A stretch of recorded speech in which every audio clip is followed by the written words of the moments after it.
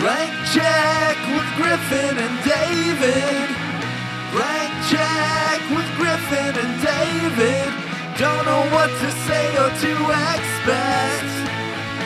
All you need to know is that the name of the show is Blank Check. In the future, cities will become deserts, roads will become battlefields, and the hope of mankind will appear as a podcast. There you go. Stranger. Just one podcast can make a difference. Yeah, but I liked the longer one, drawing it out. This film has 4 taglines and 0 quotes on its IMDb page. Yeah. Because this movie has very little dialogue. Here's another tagline. When all that's left is one last chance. Pray that he's still out there podcasting. How about this as a tagline? Okay. Ruthless, savage, spectacular. I mean, that fucking rules. Yeah, it's pretty good. Every movie poster should just be one word, ellipses, one word, ellipses. I wish I could read this German one because it looks very intense. It's kind of crazy how every poster for this movie rules. Yeah, that's true. Like, there's the painted Australian one, that's the Mad Max 2 one. There's the sort of just like him on the road, that's the American Road Warrior one. Right. Mad Max 2, Der Vollstrecker. This Japanese one's pretty cool, too. That fucking rules! Look at that! Well, here's an idea. Maybe if every single piece of imagery in your movie is fucking awesome, it's almost impossible to make a bad poster for it. Right. Whether you're just compositing images or shooting something particularly for the poster or painting it, everything in this movie looks so goddamn cool. Hello, everybody. My name's Griffin Newman. Jesus.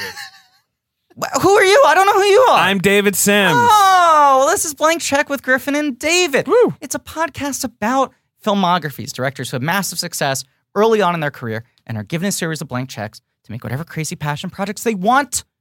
And sometimes those checks clear, and sometimes they bounce, baby. Yes. And this is a miniseries on the films of George Miller. It is called Mad Pod Fury Cast. Well done. Well done. Light applause. And today, thank you, everybody. Thank you so Very much. nice sounding golf claps. Today, You think they still play golf in the Mad Max world? no question. Okay. No question. I mean, essentially, the world has become one giant sand pit, Yeah, sure. right? Big old sand trap. Yeah, sand trap. Mhm. Is that the right term? Yes. I know a lot about golf. Today we're talking about Mad Max 2, a.k.a. The Road Warrior. Hell fucking yeah, bro. Just one podcast can make a difference. Just one podcast can make a difference. Just one man can make a podcast. That's not true. You need 2 friends. You need 2 friends. Right. And, Unfair advantage. and sometimes you need Ben Hosley. That's right. Hey, it's me. The word friend not being used there. Pretty pointed. Yeah, it's always kind of been a thing that I feel like even fans talk about. They're like, are you a friend? I'm a friend to the 2 friends. Correct. But you are also a Ben Hosley. I am which a is Ben Hosley. very specific honor. That's true. And you're- it's Few an can call honor that my themselves parents bestowed upon And me. you're a poet laureate and a tiebreaker and a meat lover and a fart detective. Right. And I love a dusty boy. You love that was your big takeaway from this movie. Yeah. Right. You love a dusty boy, and they rarely have they come dustier. Ooh, there are just covered in sand and grit, but in the best kind of way. Yes. They're dirty. I would even venture to say this much, because I've been on the record saying I love wet stuff, right? We all know this They're about saying me. This is no wet. There's no But all the water. sand, all that dry ass sand, I like sand too. Sure. So I like it dry Well, you on know, occasion. Well, like What is sand but dry water? exactly? You know, Ooh, like it's like that's how the moon, has like Yeah. the sea of tranquility. There's no water, but Yeah. it's like a dust sea. I don't know. Let the record show David put moon in quotes. I was getting ready to put sea in quotes, and I just did it for moon. well, we've let the The moon government landing wasn't tell fake, us. but the Yeah, moon is yes. fake. Right. They couldn't have faked it because the moon doesn't exist. So, Right. exactly. I like the idea that you're the world's first anti-moon truther. No, Marion Cotillard's there with me. There is no moon. There is no moon. It's just cheese hung from a tree. A wheel of cheese. Ben, I don't know if I'm exposing you here, but you in conversation, and if this is too hot, Rachel, get ready to cut this out, okay? I'm not trying to out you here. Uh-oh. In private conversation, Yeah.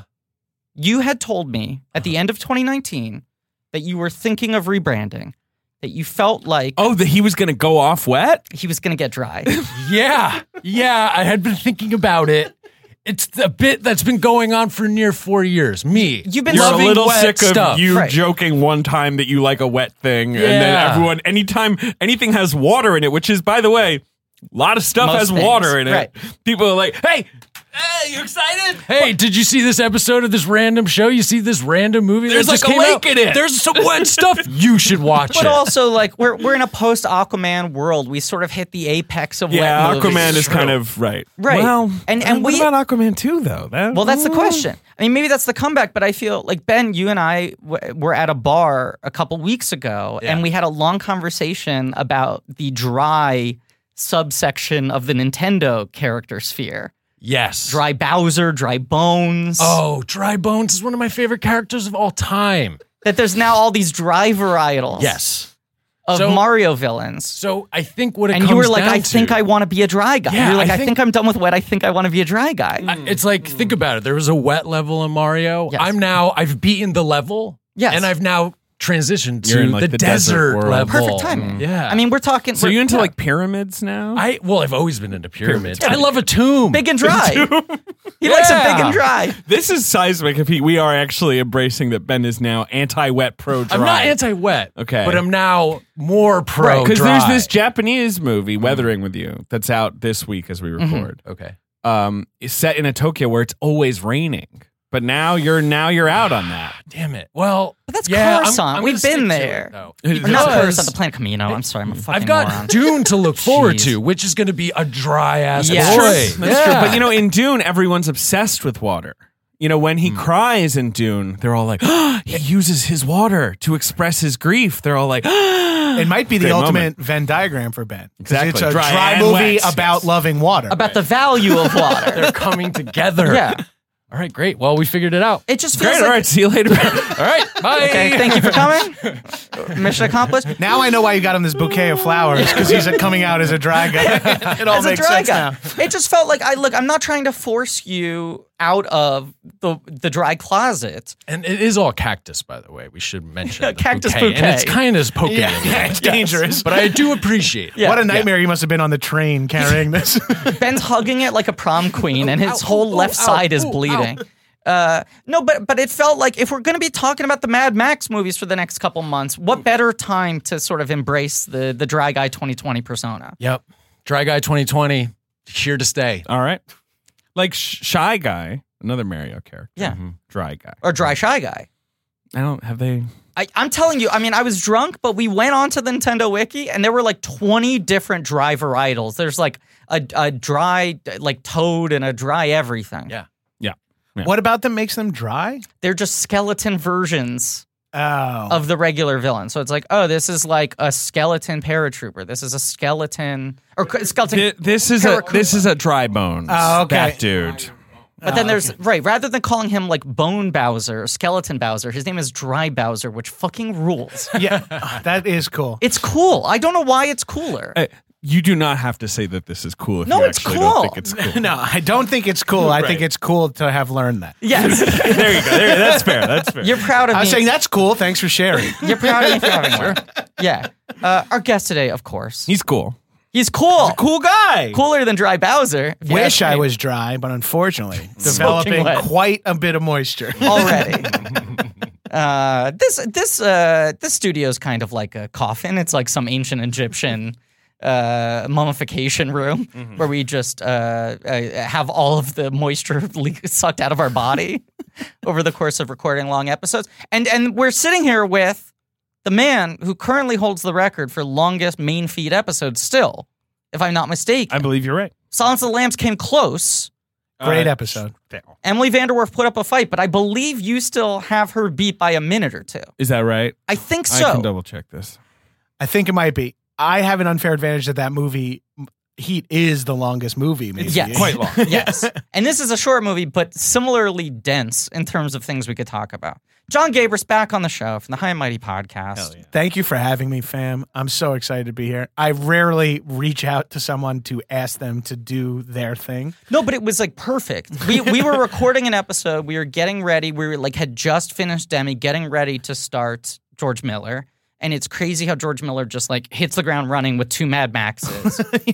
And we hadn't found someone for this one yet. Yes. And I was then like, you fell into our lap. it was perfect. And it was like, this is such an important canonical action movie that I was like, we need to have a guest who's like representing the action movie sphere. Oh, a ton of tropes are created in this Yeah. movie. A ton of action movie tropes are launched on the back This of is this one of those movie. movies that is like formative for the next 40 years of genre cinema. Arguably chose the path that cinematic dystopia would choose. Created becomes the almost sporting cliche, goods stores are right. just available no matter what whether the country, the world is flooded, Yeah, do the you world need is shoulder dry.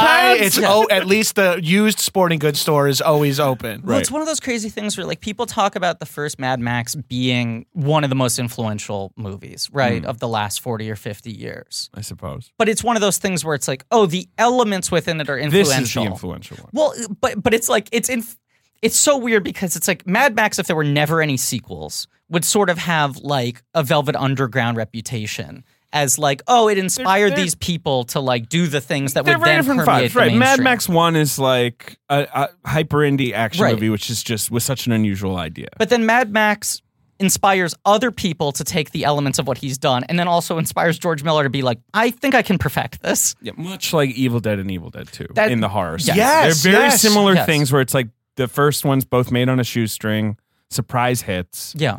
And then The the second second one one to the is- director being like, no, give me like 10 times the budget and I can give you something that's even cooler. Right. And it's kind of a sequel, but it's Like, kind of I'm a Not standalone. much different. And like same basic plot, same Right. basic vibe. Just juice it up a little bit. Exactly. Yeah. Bigger canvas. And sort of like focus it in a way, like strip it down Right. to its But- basic elements and then take it to the extreme. But also both will weirdly acknowledge the first movie in like Right. a brief prologue and then be like, we are a sequel, but it's also kind of a remake. yeah. Yeah, and it's Enjoy. a lot of both, and I'm so glad you said the Evil Dead 2 thing because it's really like opened it up to seeing it. It's like Road Warrior and Evil Dead 2 were like both looked at their first movie and be like, we now know what people dug about Yes. those Yes. movies too. Right. Like Evil Dead, if people didn't find the irony or the fun in the first one, Yeah. it wouldn't be a part of the second one. You know what I 100%. mean? Yes, and yeah, then it's yeah, like, yeah. so the audience kind of helps steer. We're allowed to mix those tones, And yeah. so then the directors are like, fuck, now if I know you like that kind of tone, wait till you see my second. Wait, Raimi's like, wait till you see another one. And then George Miller's like, oh, you guys like the violent part, the car chase parts? Well,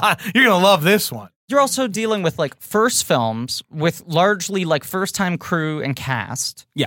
Who going into the second movie are like, we've figured it out. We've all done this job one time and we've done it with each other and now we can hit the ground But running. here's the other thing. They also both have a third sequel that's kind of like really like grand. Right. And fans dig, but is definitely a harder one Its to own deal sort of with. Like thing. Yeah. Army of Darkness and Thunderdome are also weirdly similar. And weirdly, and this is so specific to me, but I think it's just because of my age. Those were the two I was most familiar with. Yeah. Was Evil Dead 2 and Thunderdome were the Yeah. two that I...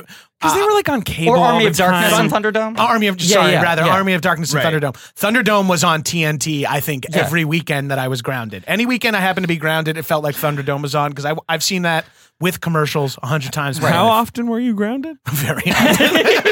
But grounded, you were still allowed to watch TV. Yeah. Yes. Well, grounded, but no one's home because my parents have to work weekends. working all the So it's a time. very complicated form of grounding. right. Where Right. I'm like, okay, I can't go to a friend's house technically. It was just your media education was every time you were grounded. Little did I know I would eventually weaponize that to podcast hundreds of dollars. Well, yeah. And then I said High and Mighty, but also Action Boys. You have Yeah. a podcast that is like specifically going over your favorite sort of action movies. Yeah, it's like from what we deem the classic action movie Yeah. period. And we a couple of months ago did Road Warrior. You did? So Okay. yeah, I'm so Hell yeah. I was Okay, so great. pumped Perfect. to rewatch it. Dude. Yeah. I, It's so fucking watchable. The other thing I realized watching this is like, Beyond Thunderdome, I don't think I've ever seen like all the way straight through, but I've seen so much of it on TV. Fury Road, I've seen too many times already.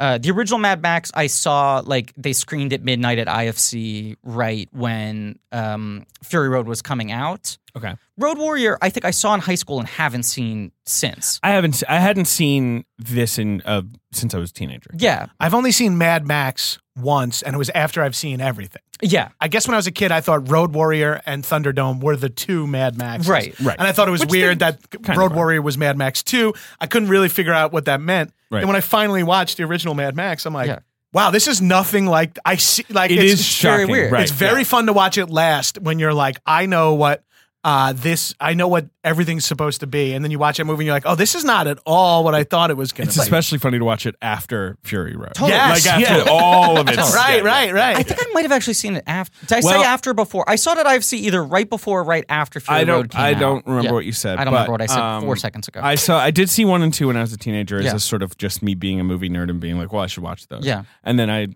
years later we were at trivia and they played Mad Max. Yeah. And that was the first time I'd seen it in years. Oh, really? And I was like, I forgot this is like a cop drama, basically. Like, like I remember being shocked by how lo-fi it was. But and that it has like emotional dialogue scenes, like all these things. There's like an interlude where he's Right. with his kids, but we talked about that. But it's that same sort of thing where like your cultural understanding of who Mad Max is, it's like even before you see these movies, it's so much a part of pop culture. Right. that You're when coming in like Right. unfortunately or fortunately pre-informed. Like So then when you're watching Mad Max and you're like, there are still diners and stuff? Right. Like he's It's like going to basically visit his Australia in-laws? is having a bad crime year. Right. Is what's going on in Mad Max. And then Mad Max 2, there's no government. Right. There's no towns. But I remember like when I saw the first Evil Dead, I was like, why doesn't he have the chainsaw? Like, why is it taking Right. this long for him to make jokes? Right. You know, like I didn't get That movie is so fucked up.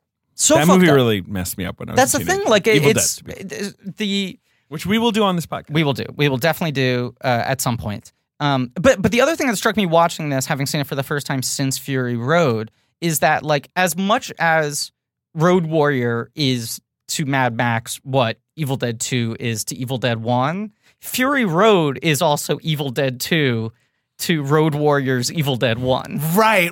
It Yes. ignores Thunderdome and it's like, let's pop back to what we liked about Right. Road Warrior. Oh, you like the part where the truck is driving and people are Right. chasing No, it? it's true. It's like, I bet you I could do 120 minutes of It's this. the Fury same Road is basically just an updated version of this exact Which is movie. pretty Of- crazy. Of one scene from this exact Pretty much, movie, right. technically. Right. It's like, can I make the whole thing that one scene? Can I deepen all the themes? Can I Except figure out a way to do more The world villain is building played with by less the dialogue? villain from Mad Max 1. Like, it gets It's so crazy. weird how he has reused bits and pieces Yeah. of these movies his whole life. It's also crazy that he is an extremely respected art director, art house director in a way, even though his first 3 movies were these insane car movies. Yeah.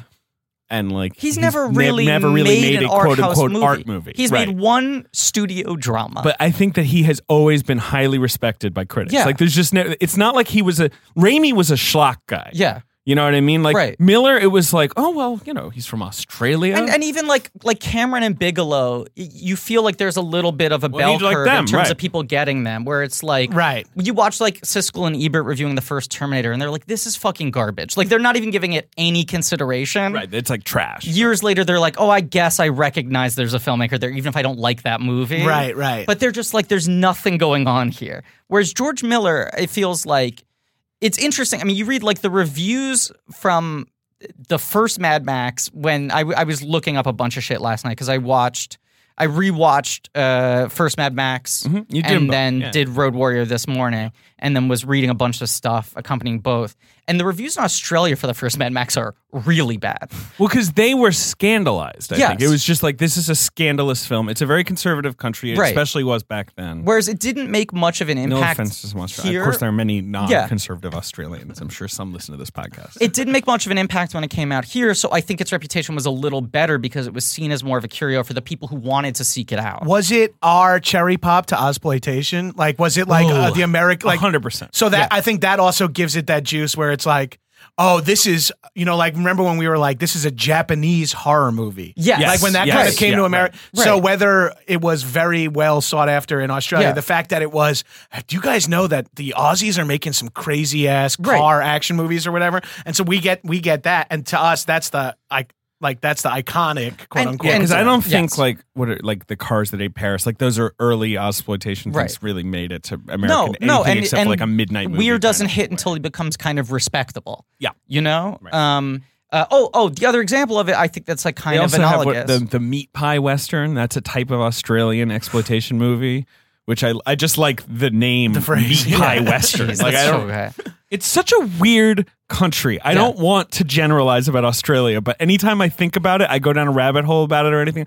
It's such a strange place. Americans have been obsessed with Australia. I mean, I know that's different for you. Crocodile Dundee? Yeah. Why would it be different from me? Why would it be different? Wait a second, John. What are you talking about? But, like, are you accusing my co-host and friend of un-American behavior? What are you saying here? Do you think he's like a Rusky? I believe he's an smart- expat.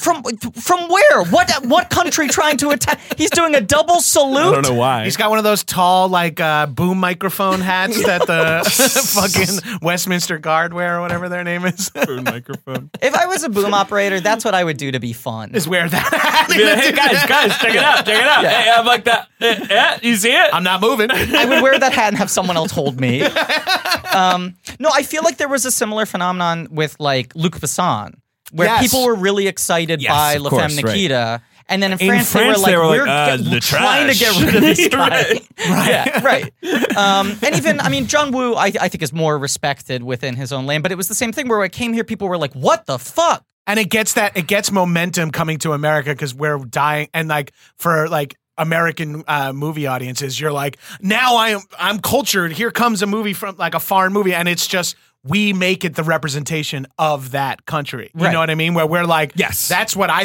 think Luc Besson when I think of Paris. You Yes. know what I mean? And It's like this more France. than the first Mad Max, right? People watching, they're like, right, Australia is like some desert that's just filled with criminals that shoot you and drive Right. cars over you, right? Like Right. that's what it is, right? Well, like Americans have always been like, Australia is like a place where there are animals that can kill you. Right. There are Right. people that are gorgeous. It was Their a prison accents that are turned cool. into a country. Yeah, it's It's surfing. it's hot. They eat shrimp. Yeah. Should we just get every stereotype out of Put the it way? on the Right. Barbie. Right. That's a knife. Yeah. Yeah. But like, and there was something like, it was magical to us. It was, so, I feel like Americans looked at Australia the way we looked at like when we learned about martial arts, when martial Right. arts movies, and we were like, it's magic. Yeah. Like Asian people became magic in our movies for a while where they were like, they're You're unstoppable. right. They can stop bullets. Aussies can like talk to bears and Right. like Yes, walk Right. on They're water. weird, mystical, outback folk. Well, like right. within the 80s, you have Crocodile Dundee Yep. and Mad Max. and Young Right. Einstein. Well, yeah. But you have these two franchises that are both like, different genres, but are both creating these insane archetypes of what an Australian What man was is. the actor's name? And Young Einstein. Oh, he was like, Yahoo Serious. Yes! One of the greatest names of all time. yeah, good name. He was like the proto Jamie Kennedy. Yes.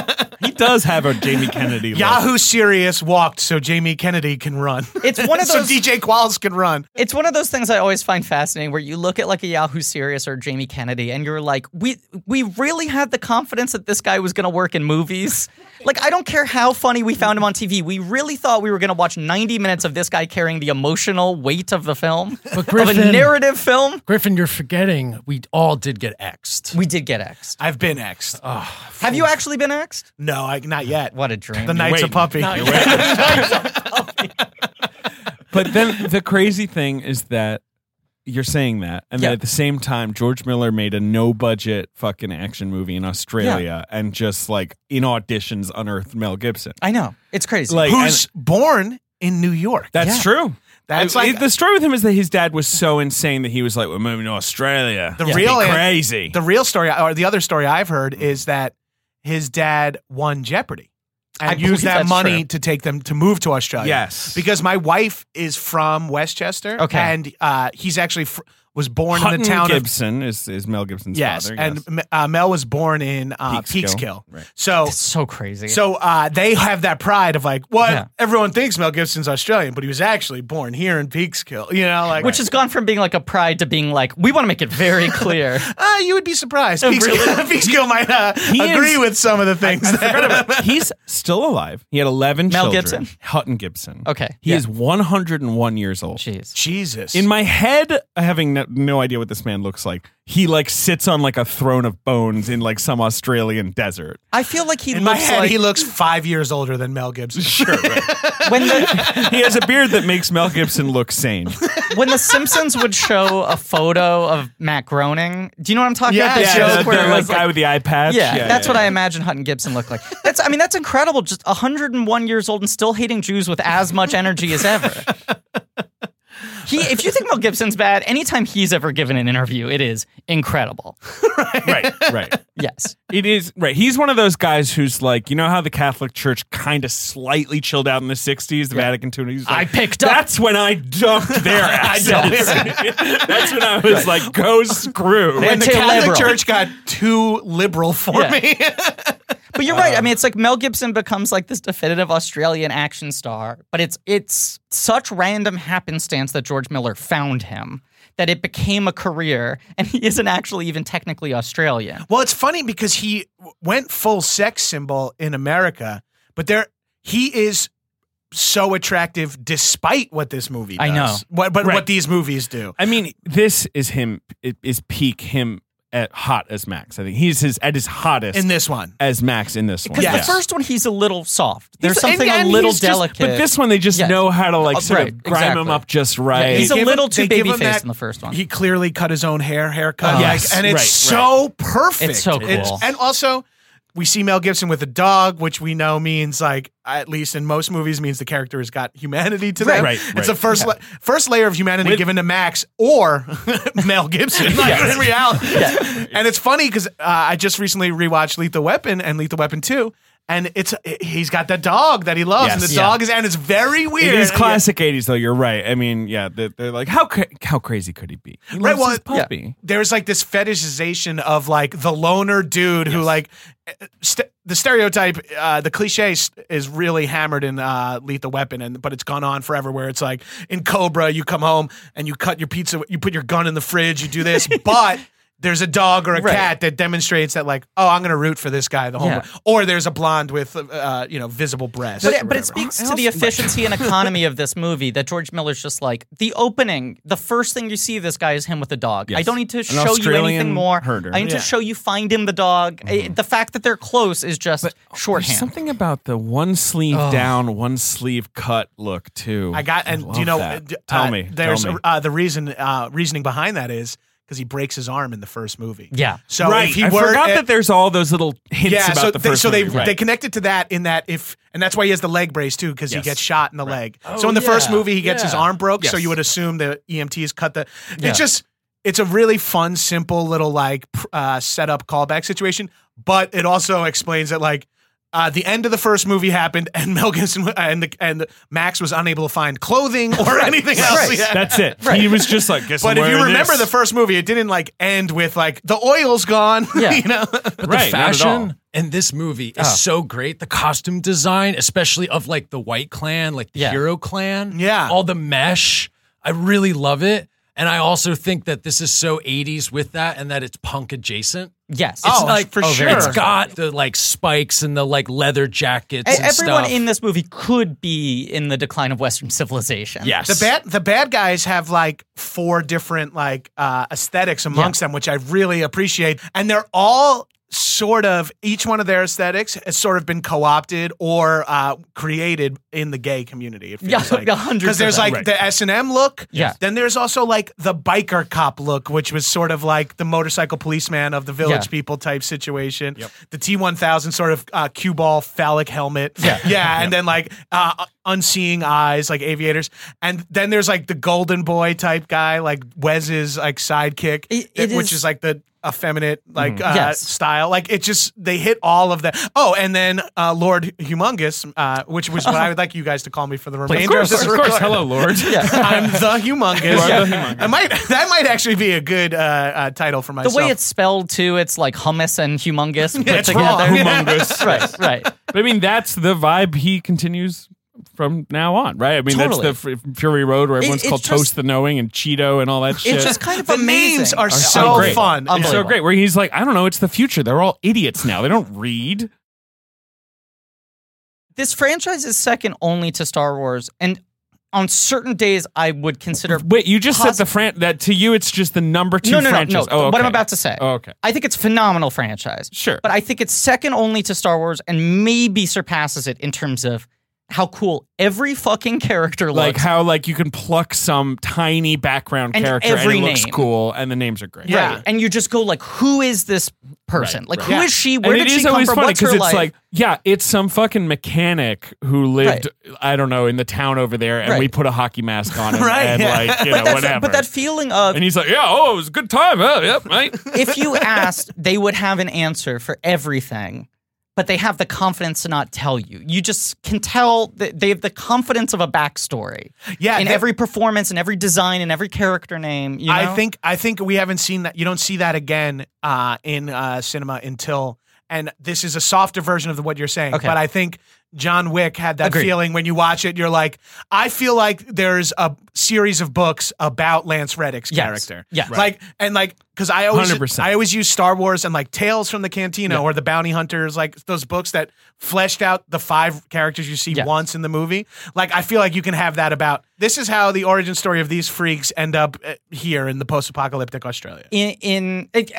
Not Mad Max. John Wick has the added level of also the bureaucracy, the way they world build the bureaucracy. Where the Yes. moment in the third one when Asa Kate Dillon first enters and throws down a bigger coin and says, "I'm the adjudicator," I probably laughed for 3 minutes straight. I lost my shit, and then they mentioned that, well, we'll have to bring this to the higher table Right. or whatever. You're like, there's another fucking table. That's the best thing in John Wick 3 is like, no, we're international. There's Europeans we have to think about. But I feel like almost like I any gotta rewatch all 3 of those. they're the best. But anytime any franchise outside of, I feel like basically Mad Max, John Wick, and Star Wars tries to do that, it feels too forced. Yes. It feels like they're Surely going. there are other franchises. But they're the ones I think about where I feel like they consistently work. And in other franchises, it sometimes feels to me like peacocking, where they're like mystery at the bar wearing something stupid, so you ask them a question. I get that. You know? Right. But Like, it feels like too pointedly other like we franchises want to have write a versions comic of book it. about this. Okay. The consistency through which, throughout the films, throughout the universe, every element feels that. Oh, I would love to try to think of what other franchises come close. But It's the mystery. It's the it's fact the that they're able to sell the mystery, but make it seem enticing and like it's not just random. yeah, like I think the Mad Max trilogy, the Star Wars trilogy, and the John Wick trilogy would have people, like modern people, asking, is this based on anything? Totally. Because it's just so rich and so Right. specific that you'd be like, oh, there has to be a graphic novel that John Wick's Right. based Right, on, or right. like there has to be something that Star Wars. You're telling me someone just sat down and made all this up? Right. Like Yeah. the way that people like, big fans of the Harry Potter books or Lord of the Rings books or the Song of Ice and Fire books will be like, oh, that character who's like in the background for 2 lines is actually like a big part of this other thing. Which is right. I mean, with Game of Thrones, I like Right. the show a lot, but the books have that quality, Right. which I adore, where he's like, anyway, let me talk to you for 5 minutes about Right. the meal this person's making. And Mad Max you're is yes! like, there's something to the fact that The Mad Witcher Max is like that. Yes. My favorite new show. You There- watching The Witcher, Gabrus? Of course, I've watched. It's so fucking good. Of course, first of all, Sorry. The Witcher is high fantasy featuring my gay for a day #1 Henry Cavill. And there was a recent I have like 1 episode to go. There's a recent foreground shot of just his arm where it looks like I don't know a snake. I mean a dragon snake. I don't know. Like, it's so big. Anyway, sorry. It has Yeah, Henry- and the movie. I mean, that means the show is like right over the plate for me. So excited for it, and I just didn't love it. wow. oh, that's insane. Wow. You're sick. You're a I sick know, boy. I know, I'm and gonna yell I'm at kind you of bummed. afterwards. And I was. We'll talk. This doesn't have to be let's on talk this. after, let's But talk. what the fuck is the timeline of that show? Okay, it's like Dunkirk. One's 2 weeks, one's like 10 years, one's 80 years. I know. It's fucking insane. It rules. Can I ask? I know you guys are watching The Witcher. Are any of you witching the Watcher? Oh, I've witched the Watcher. Yeah. Who witches the Watchman? I bought a full screen DVD of the Keanu Reeves thriller The Watcher, and I've been casting Wiccan spells on it. I just did an impression of the poster of the Watcher. Of course. He's holding a He's garrote. holding like a yeah. Oh yeah. It is that thing though where like George Miller has also retained such control over Mad Max that Right. there is so little. One of those rare, like, it is only mine. Yeah, and there's so little appendix media And there's no need to like delete some canon. Right. You know what I mean? Where it's Right. like, don't ignore the Lord Humongous web Right. series that came out 5 years ago or whatever. They did a couple like comics when Fury Road was coming out that I think were pretty poorly received, but they, if I'm not mistaken, were like 4 one-shots that gave you a little bit of runway into the movie. Not like all the backstory, but here's like, well, what would have happened in the 30 minutes before? And that's like, from what I know, the only real additional stuff he's done. But like the video game isn't like a canon well, thing. sure, and They video haven't games are written fine, but you're novels. right Yeah. that it never like stumbled into that Terminator problem. Yeah. Where there have been so many failed sequels that now anytime they do a sequel, they have to specify which sequels they are ignoring. Like, you know, where they're like, this one is 1, 2, 3 is implied. Like, you know, this one's just 1 and 2. Because it's fascinating. And now Star Wars is even doing that. Yeah, And it's Star like Wars sort of is like gonna run ignore into the that. last one. Yeah. But it's fascinating that like We're like divorced. We're like the children of divorced Ryan Johnson and J.J. Abrams, where it's like, I don't know what your mother told you when you were with her this weekend, but it's completely different here. Okay? That's what episode 9 is. Right. 8 and 9. Right. I don't care what you think. Finn and Poe are not gay. Right. I'm your dad now. but then the mom is like, definitely doesn't matter. And Abrams comes in, he's like, he does matter in that he doesn't matter. The Emperor created him. I mean, it's your job. it's that battle too of like half shit talking the other parent, but then also trying to be lenient on other things to make the kid like you more than the other parent. Yes. It's like your dad's an asshole. That shit's not gonna fly, but also you're allowed to watch R-rated movies. Like he's doing things in Rise of Skywalker that he thinks are gonna make us feel better about the fact. Go, I got chicks kissing in one scene. You're like, all right, JJ, relax. It's integral, an exclusively gay moment. Finally. Finally. It is kind of crazy that there's like no other thing there, that all 4 movies are kind of standalone in a certain way. You know, they build Yeah. on each other if you've watched all 4, but The real connection is just George and Right. the style. but the fact that like the 4th one is a new Mad Max who is younger than the guy was in the 3rd one, and it doesn't care at all whether it's where it is in the timeline. If Right. it's chronologically the last, if it's in the middle, why he's younger, if it's a new thing. Yeah, there's no like moment where he takes dice off the mirror of the truck Right. and he's like, "These are my dice from the first movie." You know, Right. no, it's just a fucking straight. Name another franchise that takes what 20 years off, Yeah. and then comes back with a fucking banger. I mean, you know, we'll talk about this more when we get to it, but the night that we figured out what this podcast was the night that David and I were going to see Fury Road. Yes. Of course, That's right. because you look at this guy's filmography, and it's. I mean, the story behind when he was coming out with Yeah. Fury Road, there were us film nerds were like, "Do you know what other?" Like, I remember saying to my wife, and I was like, "I want to see your face when I tell you this guy's other movies." Yeah. When you just like list his other movies, No, it is the wildest. But the thing that's crazy is the version of that story that would make sense is David and I walk out of Fury Road and go, that's the podcast. We've been doing Star Wars for a year. The through line is a director who has that sort of success. Now that we've seen Fury Road, it makes sense. What's crazy is we had that idea 30 minutes before the movie started. We were sitting in the theater waiting to watch it. We did not know it was going to be that good. We did not realize that we were about to see one of the greatest examples of a blank check ever. You know? Yeah. And a movie that, in terms of what we've like discussed in our 5 years doing this show, by all accounts, should be a fucking disaster. Like, every time anyone's done something like that, spent 20 years trying to make one thing, go back to their old franchise, change that many elements, it's like a fucking train wreck. But there's something incredible to how much this and Fury Road are of a piece, despite being decades apart, Yep. at different budget levels, with Yeah. radically different actors, technology. and different. I mean, even though Fury Road has a lot of the aesthetic of this, obviously it also has Yeah.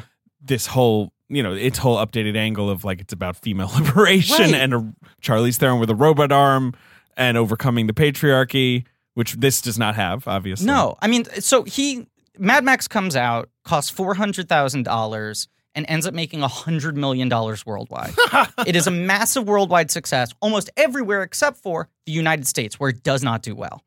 And the studios got really scared. I'm and going to just call bullshit on the $100 million thing. It's made up. that's the stat that they like it's to made share. up. It's made up. That's like, an insane amount of money to to miss the American market. Yeah, to make that much money without the American market, or to be that successful. You can elsewhere. call bullshit, but that's the stat that they repeat. We're not calling bullshit on you, calling bullshit on them. Thank God. It's a stat where they're taking like every single home rental, every merch sale. It's a made up stat. But okay, But let's say it did well, but it was not. Inarguably, it was one of the most profitable movies of all time. It's sort of like when I say, towards growth. when people ask me about High and Mighty, and I'm like, oh yeah, 3 million downloads. And they're like, what? And I'm like, oh, well, it's 280 episodes, but let's not get into the details. Right. I'm just going to tell you 3 million downloads. And 10 people have re-listened to every episode 20 times. Yeah, exactly. It's mostly a core element of freaks somewhere around America. Fuck boys. Right. Number one, fuck boys.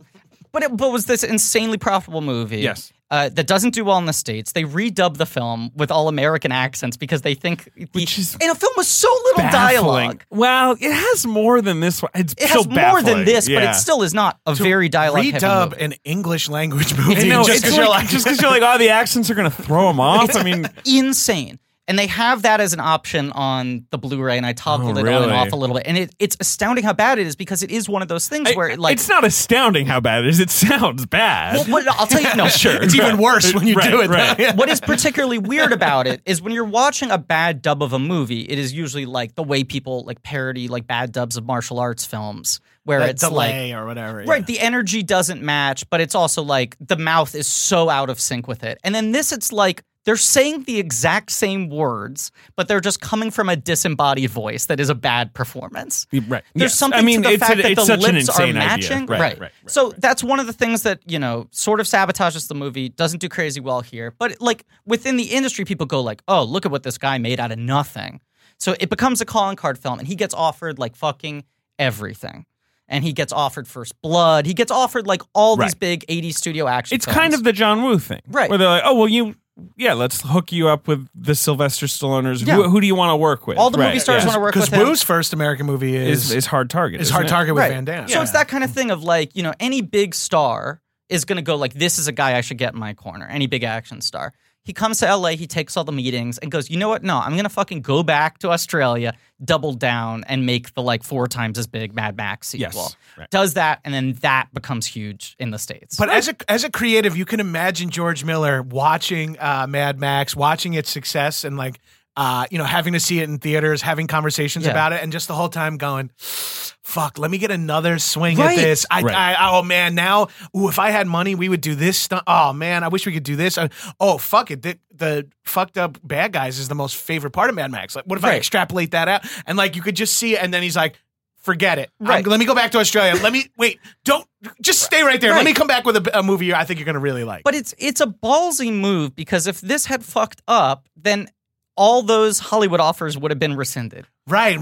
He's always That's probably true. Yeah, conducted his career with so much like integrity and gone against the grain of how anyone else would like go about making a career at this budget level. Right. And it's always sort of benefited him where he's just like consistently played by his own rules. A big thing that helped him is that he was with like Roadshow Pictures, which later becomes Village Roadshow, which becomes one of like the biggest film financing companies, and later does like The Matrix and a ton of things at Warner Brothers. But the fact that he was a local boy, that he was with them from the beginning, that he had this good relationship, meant that he always had like good funding. He sets up the Kennedy Miller Company from the get-go. Yep. He has a strong crew he works with. He's built somewhat of a little industry around himself with all of his like key team. But he just makes this crazy big bet on himself. And in the same way that you watch like Fury Road and you go, oh, this is probably what Road Warrior looked like in his head, and he couldn't until this point execute it. You watch this. This is what Mad Max looked like in his head. Yeah, and it doesn't feel small to you. Like, what's crazy is even though the budget is like minuscule compared to Fury Road and the difference in technology and the scale, I watch this movie and I'm like, it still feels so fucking big. Like, you watch this and you're like, wide horizons, this baby. feels like the biggest movie ever. Anamorphic photography. But so much of it's out. just that. The way fucking Road Warrior uses the sky is insane, because you're just like, oh, right, I never seen movies where there are no man-made structures anywhere on the horizon. Yes. Oh, I didn't even put that together. There's That's just part like one little fucking, water tower, or there's like a little crane or whatever. But sea of sand, if you will. It just feels endless. Like, you just, every shot is like this. He's just been Googling that phrase for like 40 minutes. He's like, Sea of Sand. Sea of Sand. Sea of Sand. Sea of Sand. But like almost every shot in this movie is just this insane vanishing horizon of just like yellow and blue. Also, upon watching it this time around, I kept jumping back for little, like, he does a great job of shooting these 5-second sequences that are small things, like the dude's hand coming back in, or like, you know, these minor little looking things that are, you're like, oh, this dude has such an eye that you know he's like, give him millions of dollars and you could still know he's going to shrink it down to this cool ass 5-second, just like, oh, when Max crawls, it's got to look like the choices he makes. You're like, oh, and that's Fury Road was like the best movie of the last several years. Yeah. And it was so long after all the Mad Max movies that you were kind of like, yeah, I remember liking the Mad Max movies. This is cool. It's and you true. watch it. Yeah. Where you're like, yeah, did we need one of those? Those are fine, right? I remember when it was announced, I was like, why is he doing that? Why would you do another Mad Max? It felt desperate in a weird way. Yeah. Yeah, and then the trailer, well, we'll talk about Fury later. Yeah. Anyway, I also want to note that he was trying to make a rock and roll movie called Roxanne, which... never happened, but would love to know what that was. Right, I forgot that was the step in between. When he turns down all the LA jobs, he works on Roxanne. He comes back, he's like, I'm making Roxanne. Yeah. It's a rock and roll movie. Right, and then when he couldn't get that together, then he said, let's go back to Steve Martin to sign on. Yes. And he brings aboard the guy who wrote the novelization of Mad Max, this guy, Terry Hayes, who becomes a collaborator for him to write the script. And Dean Semler, who becomes like a really big part of it. Because the first film is well shot, but very scrappy. And then this film just like takes it to the next level. Dean Semler, who's like less than a decade away from winning the Oscar for Dances with Wolves, becomes like this very prestige-y Hollywood cinematographer. Oh, yeah. Also shot Apocalypto, speaking of Mel Gibson. Yes. And they went out to New South Wales, to the sort of, blasted deserts of Australia, to a place called Broken Hill. Yeah. Which sounds, like a grim apropos place. Exactly. The thing I feel like I've always heard about Miller and his reputation is that, like, his movies, he always squeezes maximum value out of the budget he's given. Even when his films are expensive, he somehow makes every movie look 4 times more expensive than it actually is. And the main thing that he like bathes in is time. That's like the main thing he wants is the time to do everything correctly. And I think that comes across in what you were saying, John, about like all those little shots where it's just the kind of stuff that would often be relegated to a B unit. Right. Or you're just like, let's just do it again from a different camera setup.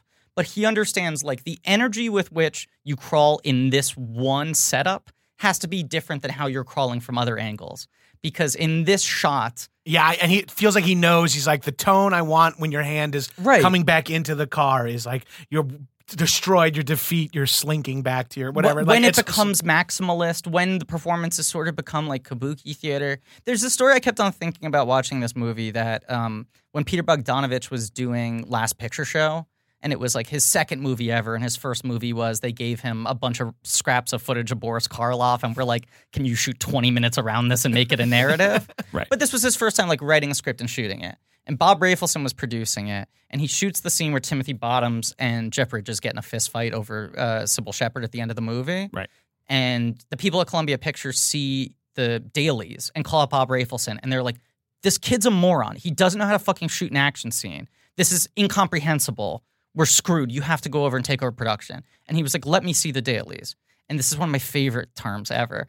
But Bob Rafelson says he called up Columbia and he was like, are you stupid? This thing's going to cut like butter.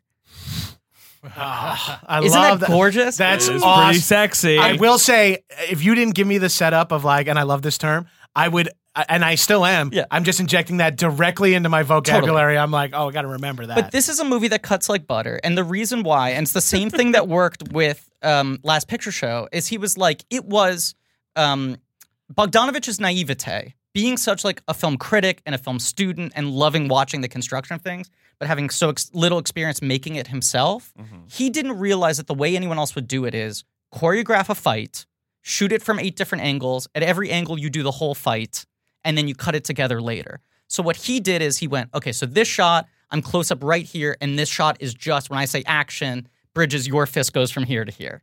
Like he was just... He knew what it was going to be. He knew what the end piece was. He knew what the end piece was. And so he did it in a totally disjointed way where they never did the full fight as actors straight through.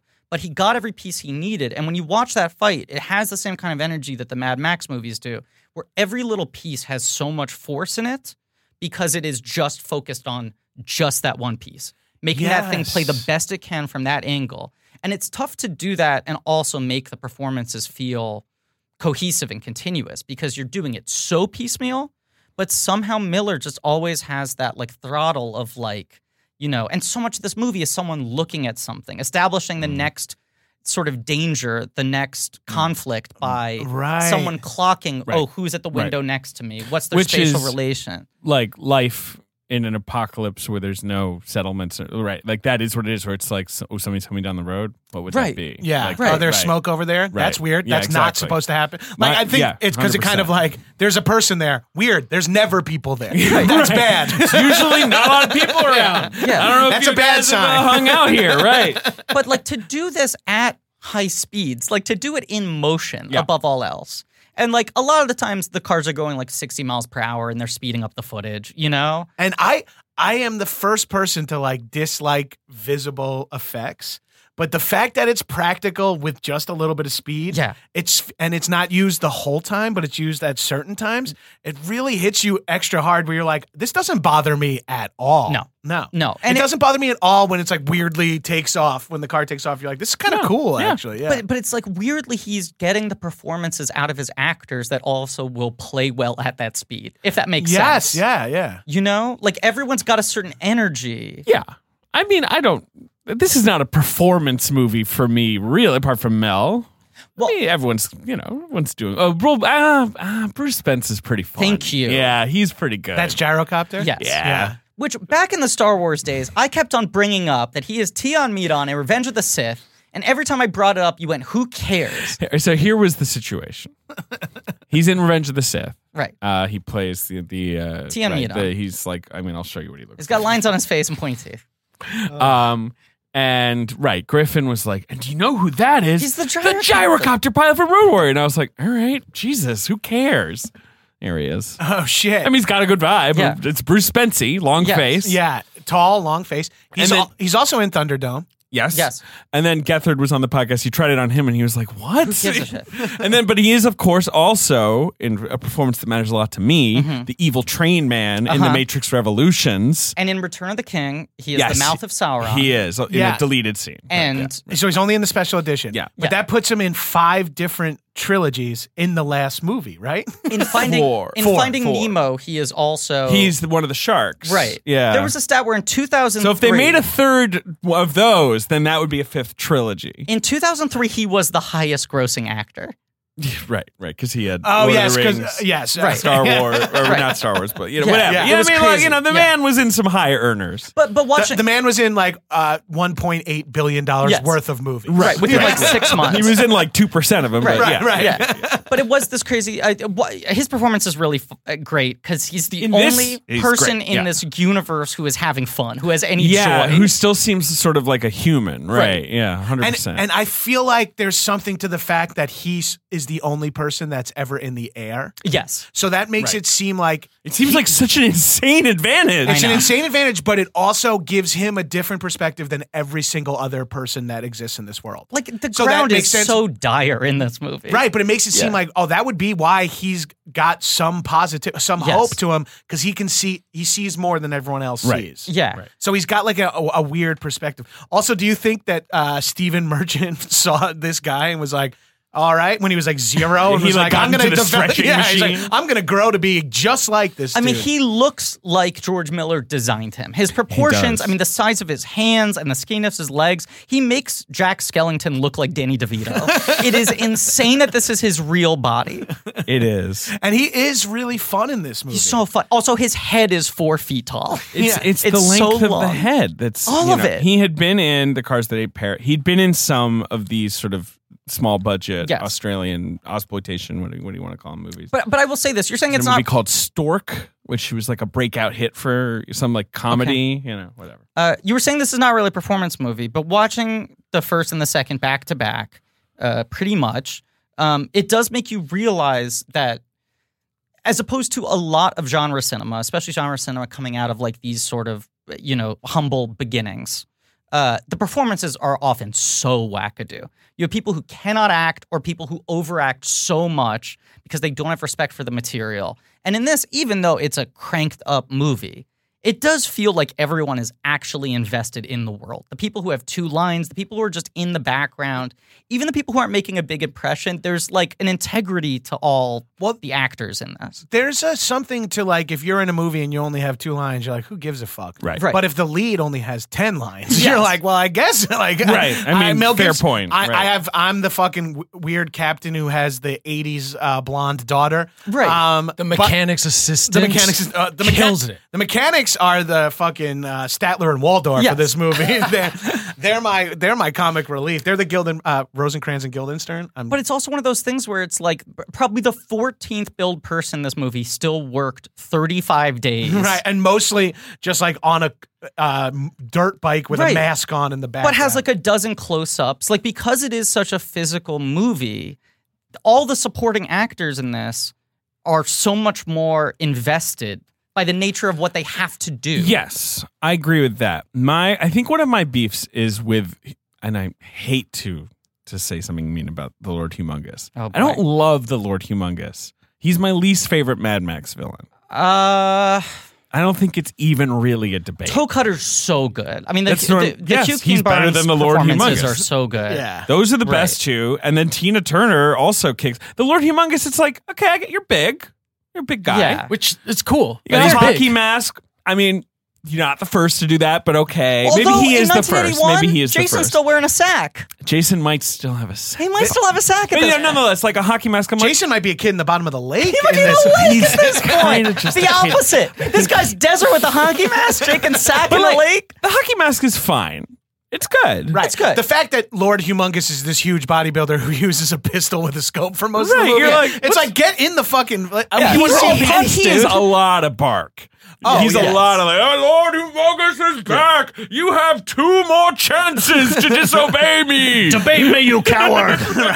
Convince me otherwise in the public sphere. I'm planning on leaving soon. I mean, he's scary. Yeah, one of my big beefs with most action movies is they always get like a big actor to play the villain. Just like a big guy. Yeah, well, no, not even. I you mean a mean major more- name, right. An Okay. overqualified thespian. an overqualified right. thespian. So by the time Steven Seagal is squaring off against a bad guy, you're like, Steven Seagal's gonna kick this 60-year-old guy's ass. Like Tommy Lee Jones is supposed to be scary. Right, like- he just fought 100 Navy SEALs. Now he's gonna fight Tommy Lee Jones. Who cares? The ultimate example of that for me is... Bogosian and Under Siege 2 is a Great big one. example. I think there's an Yeah. even more egregious Go one. ahead. The There's one I just plenty. remember There are going plenty. like, this movie should end right now is Quantum of Solace, where the film expects you to feel any tension in a final fight that is Daniel Craig on a right. catwalk with Matthew Ulmerich, who's like, I am an eco-terrorist. Bond has had I a few of control those the problems, internet. like Jonathan Yes. Pryce in Tomorrow Never Yeah. Died. I mean, often when you have the ineffectual, they'll have a heavy, And then they Right. and You and give that's him the a mo- heavy, They do right. the order wrong, where Right. you fight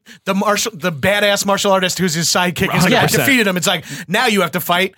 Jonathan Pryce in Yeah. a Nehru collar. Lethal Weapon Right. 2's got the best one. He kills that guy, or fights that guy, and Yes. then he's like, now you have to fight me, the old fat South African man. RoboCop is like RoboCop, a great yes, example. There's another. Well, I mean, Haywire makes the very strange decision of having Ewan McGregor be the final boss. Like, no Yeah. offense to him. Haywire but also she's makes- already dispatched like Channing Tatum, like Yeah. bigger Yes, guys. yeah. Like, it's weird. Haywire also makes the weird decision to be totally incomprehensible. Yeah, but that I love. Yeah.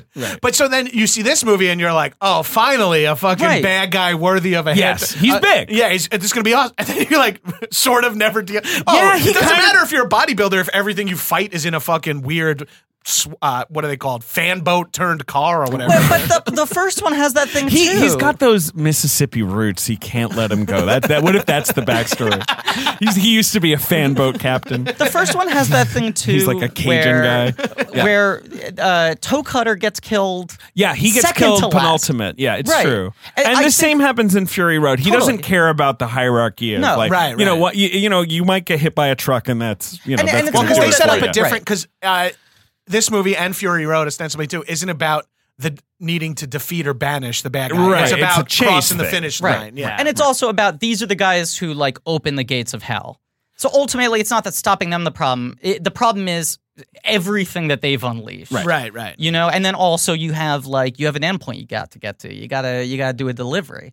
Right. I do like his prosthetic pulsating veins on the back of his head. Well, so do you know the original plan for him was that he would be Goose? He would be Max's old buddy from Mad Max 1, who gets all burned up. Yeah. But you never see his, corpse, I guess. You see his arm. Yeah. Yeah. And that's why he's burned. Okay. They were like, let's do that. And then I think someone was just like, it doesn't make sense, so don't do it. And it's also there's cooler no plot room to just for be it. like, who the fuck is this guy? I agree. I think it would be a little too much to have it be. Yes, I love the fact that you don't know who any of these. You They're don't just even some really fucking asshole. You don't even know their motives at all, Right. except that like gas is important and you That's want the it. thing. They have it. They need it. In too. the Mad Max world, all you need to do is like find gas or water or something, and then be like, okay, I am Lord fuck you, and I'm the boss. You all answer to me now, and that's it. It's feudal, I think one of the reasons why I love the Mad Max franchise so much is it's the only piece of media that seems to find cars as terrifying as I do. Right. As someone who will never get a driver's license, does not like being in a vehicle. The idea stresses me out. Like, watching this movie is how I feel every time I'm in an Uber. I'm just like, someone's gonna fucking ram into us. It's too much. You know, like no one should have this much power in their hands. No one should control this much like fucking muscle. Dom Dierkes used to have this stand-up bit that was really funny. He was like, in like 40 years, kids are going to be like, so you were just like in these 5,000-pound death machines going 80 miles an hour next to each other? That's how I feel. Yeah, and they were like, It is. I mean, it's the old joke, but right. Anytime we're driving a car, you're like, what if I just like. Right. yeah, and you're like, oh, well, thank God I have like a fully working cerebral cortex, and I'm not going to do that. Right. Oh, For wait a example, minute. I do not have a fully working cerebral cortex and do not have a driver's license. Smart. Out of a Stay off sense the of fucking road. compassion for the human race. But this movie, like the way they just in the prologue set up so beautifully. Yeah. Like, because the first one you're watching it and society hasn't fully collapsed, but you're like, there is a weird dominance of vehicles. You know, it's like a pre sort of Pixar Cars thing where it's like the scales are starting to like unbalance between the natural and the mechanical. And then the second one just sets up this whole thing of just like, we got all into machines. Like everything was all about machines. And we went into war and then realized, oh, fuck. We blew our machines trying to win the machine war. Right. And now society has crumbled and the only thing we care about is how to keep the machines running. Right.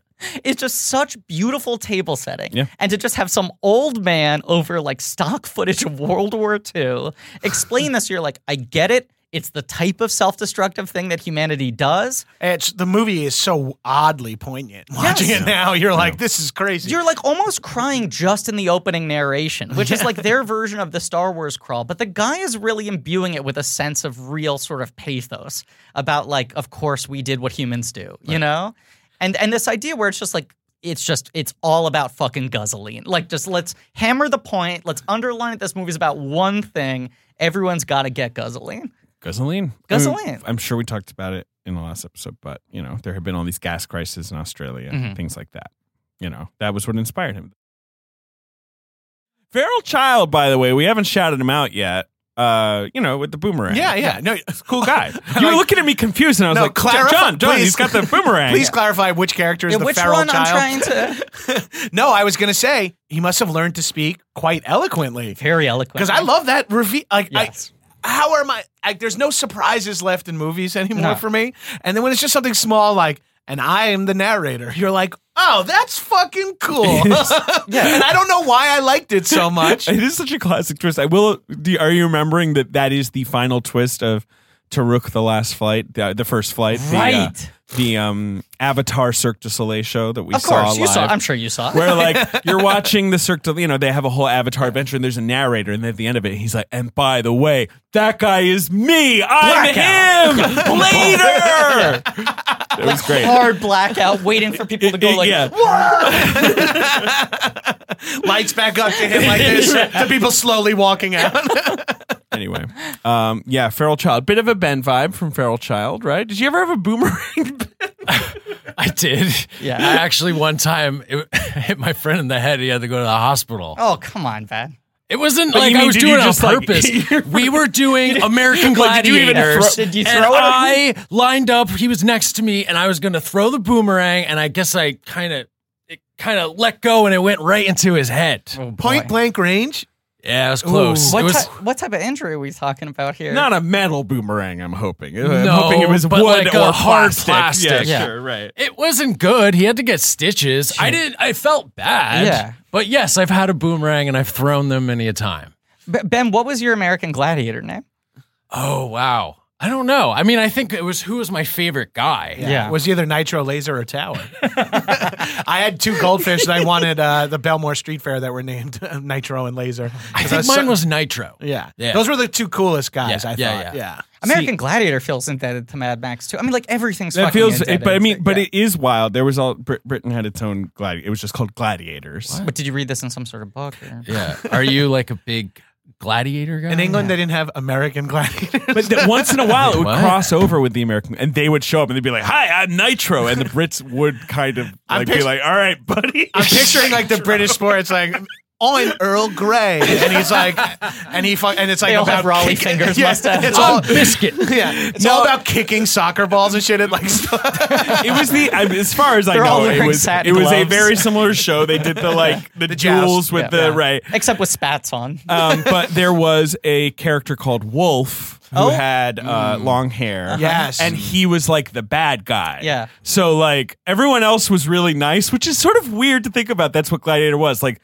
they would joust and maybe one wins and then it'd be like, how do you feel about that Hunter? And he'd be like, oh, he's a great competitor. I had a great time. But Wolf would like eat the microphone or be like, I'll get you, you know. It was great. I loved Gladiators. What a weird, they did try to bring it back. I remember, It was one of in, those like, the things where they like 2000s. brought it back, I feel like, during the writer's strike when they needed like a ton of where they're programming. like, Jesus, I but don't know. Ninja Warrior eats its lunch Yeah. so hard. 'cause Right. It's like, It's a little more hardcore. yeah. Right. And then Gladiators starts to feel goofy. It starts to feel Sure. childish with some of the events. Which, I mean, it's for It is. children. Yeah, yeah. It was very childish. There was a dude, he's like, he's got his own Wikipedia page. I wish I can remember his name, but he was the guy who like, Russell Crowe. yes, that's what it is. The guy who threw a phone. No, this dude showed up on American Gladiators, and was such a fucking stud. He could no one could beat him in anything. And he was just like, it was like, and Gary wins again or whatever. This like tiny little black dude just smoking everyone in every event. Like they just never dealt with this. They were like, it was like, Ken Jennings. Like they were like, we need a robot to fight him in the joust. He could just beat everybody in everything. It was very fun. Did you guys have the Travelator? Did you guys have that? No. What do you The mean, you end- guys? We all grew I up in grew the up same in country. Britain. What? Holy shit! I haven't heard that in 30 episodes. Where I watched That's only because we're 30 episodes where I banked watched up. the British Gladiators with Wolf and Hunter and Jet and Nightshade and all the other ones. Nightshade. Tom Brady's worst nightmare. Nightshade, unfortunately, was the black woman. No! And guess what they called the black man?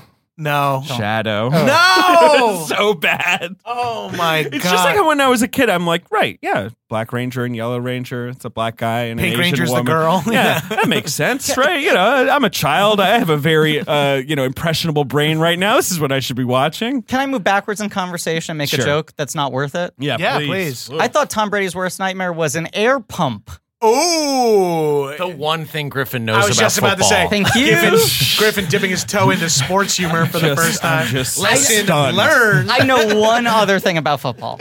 Anyway, Tell the truth. tell the truth, of course. Tell the truth. In the end of the big Gladiator, they did like a big gauntlet run at the end of every show. Sure. Uh-huh. The last thing they had to climb a thing and do a thing, but the last thing was they just had to walk up a backwards escalator, essentially. Yeah, they had to run up a treadmill Yeah. that was going down. Which Yes. was that's the always- Travelator. That was called the Travelator, and it was always. It was so hard, and I always appreciate it. I'm like, it's so simple, but so fucking difficult.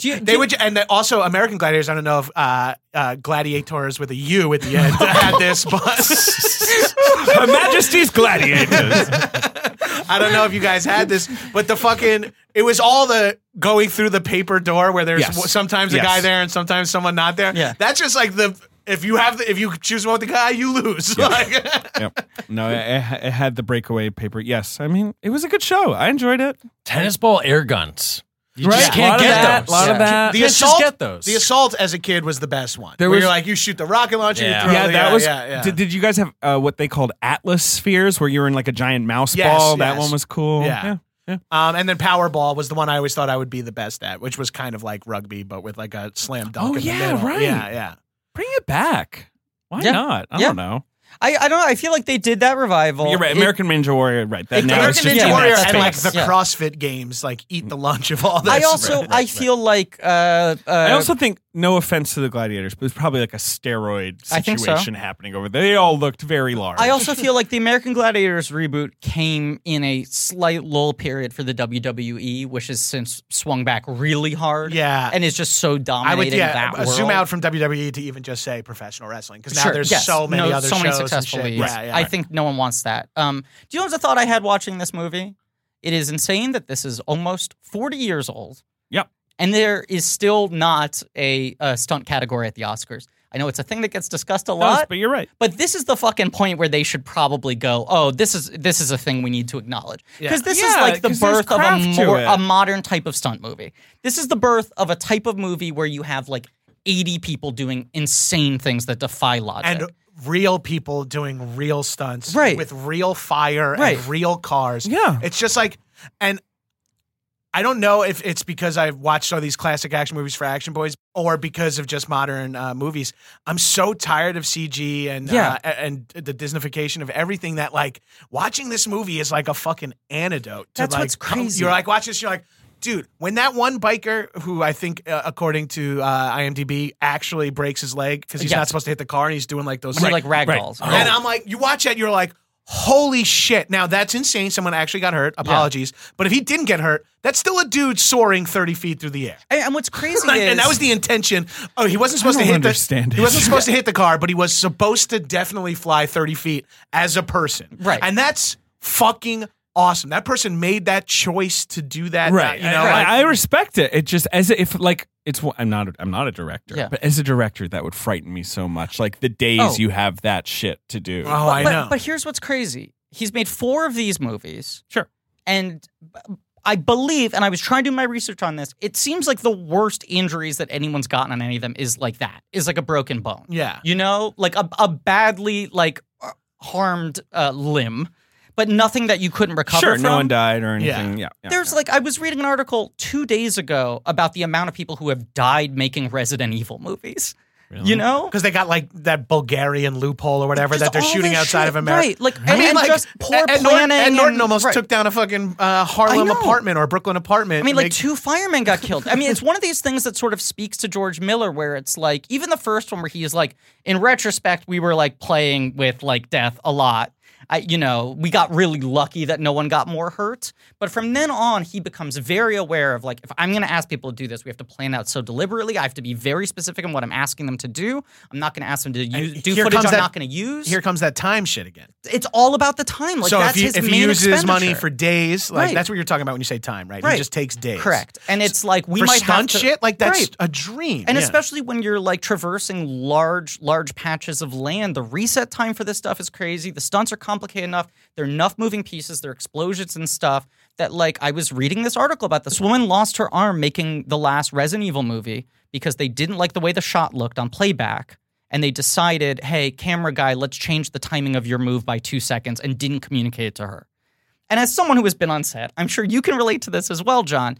I read that and I go, holy shit, I know that moment. I know that moment. I've never been in that moment where the stakes are that great. I've done it where I'm like, I'm set up to fail here. Totally. But not die. Right. Not to get hurt. And to fail is I'm not going to land this joke. Right, because And- they're like, right. and because they leave you out of one piece of conversation, Right. or you're not even being considered. There was a time when we were filming Tick where they had a big crane and the director wanted to change the timing of when the crane moved. And because of that and the rush, and we're being like, we have to go, the crane completely smacked Serafinowicz upside the head.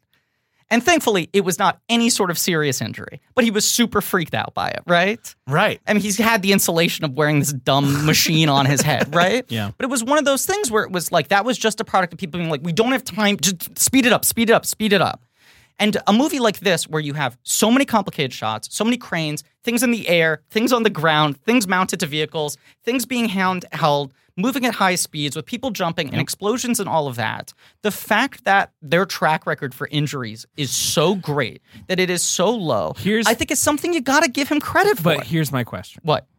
Are they giving just a- lying?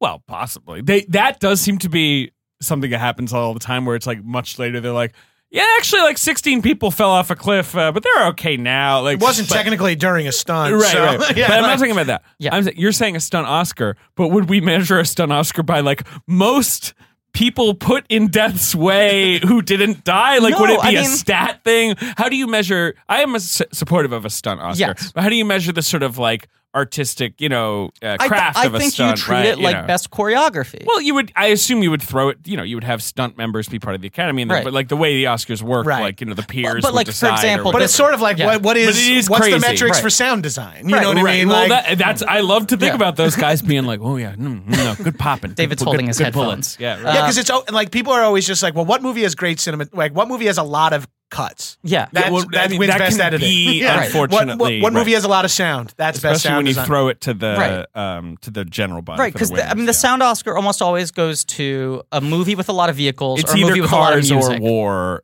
Sometimes music, Right, yeah, the Walk but the Line sort of Bohemian Rhapsody thing. helicopters, though. Yes, if you they got love that. helicopters, then you could win a sound Oscar. But you're like, in what universe did Roma not win best sound? But then you're in the also universe like, where everyone's fucking watching on Netflix Exactly. and not hearing that there's like waves over there. Yeah. Yeah, everyone's watching from the. What's up, Ben?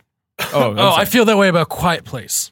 yes, That sound. it's incredible sound. Yeah. I mean, that's the whole. Oh, Attack sound. incredible sound. Attack sound. We refuse to move to the waterfall. For me, Just fucking pick up your shit and move there. The thing we always joke about, because it's the best part, is when they show Krasinski's like layer where he's planning everything. There's like on the whiteboard it says like they dislike sound with like a circle around it. It's like we got it. Attack like sound. we do not need Attack to. sound. Yeah. Attack sound. can you imagine how good he felt the day he figured that out?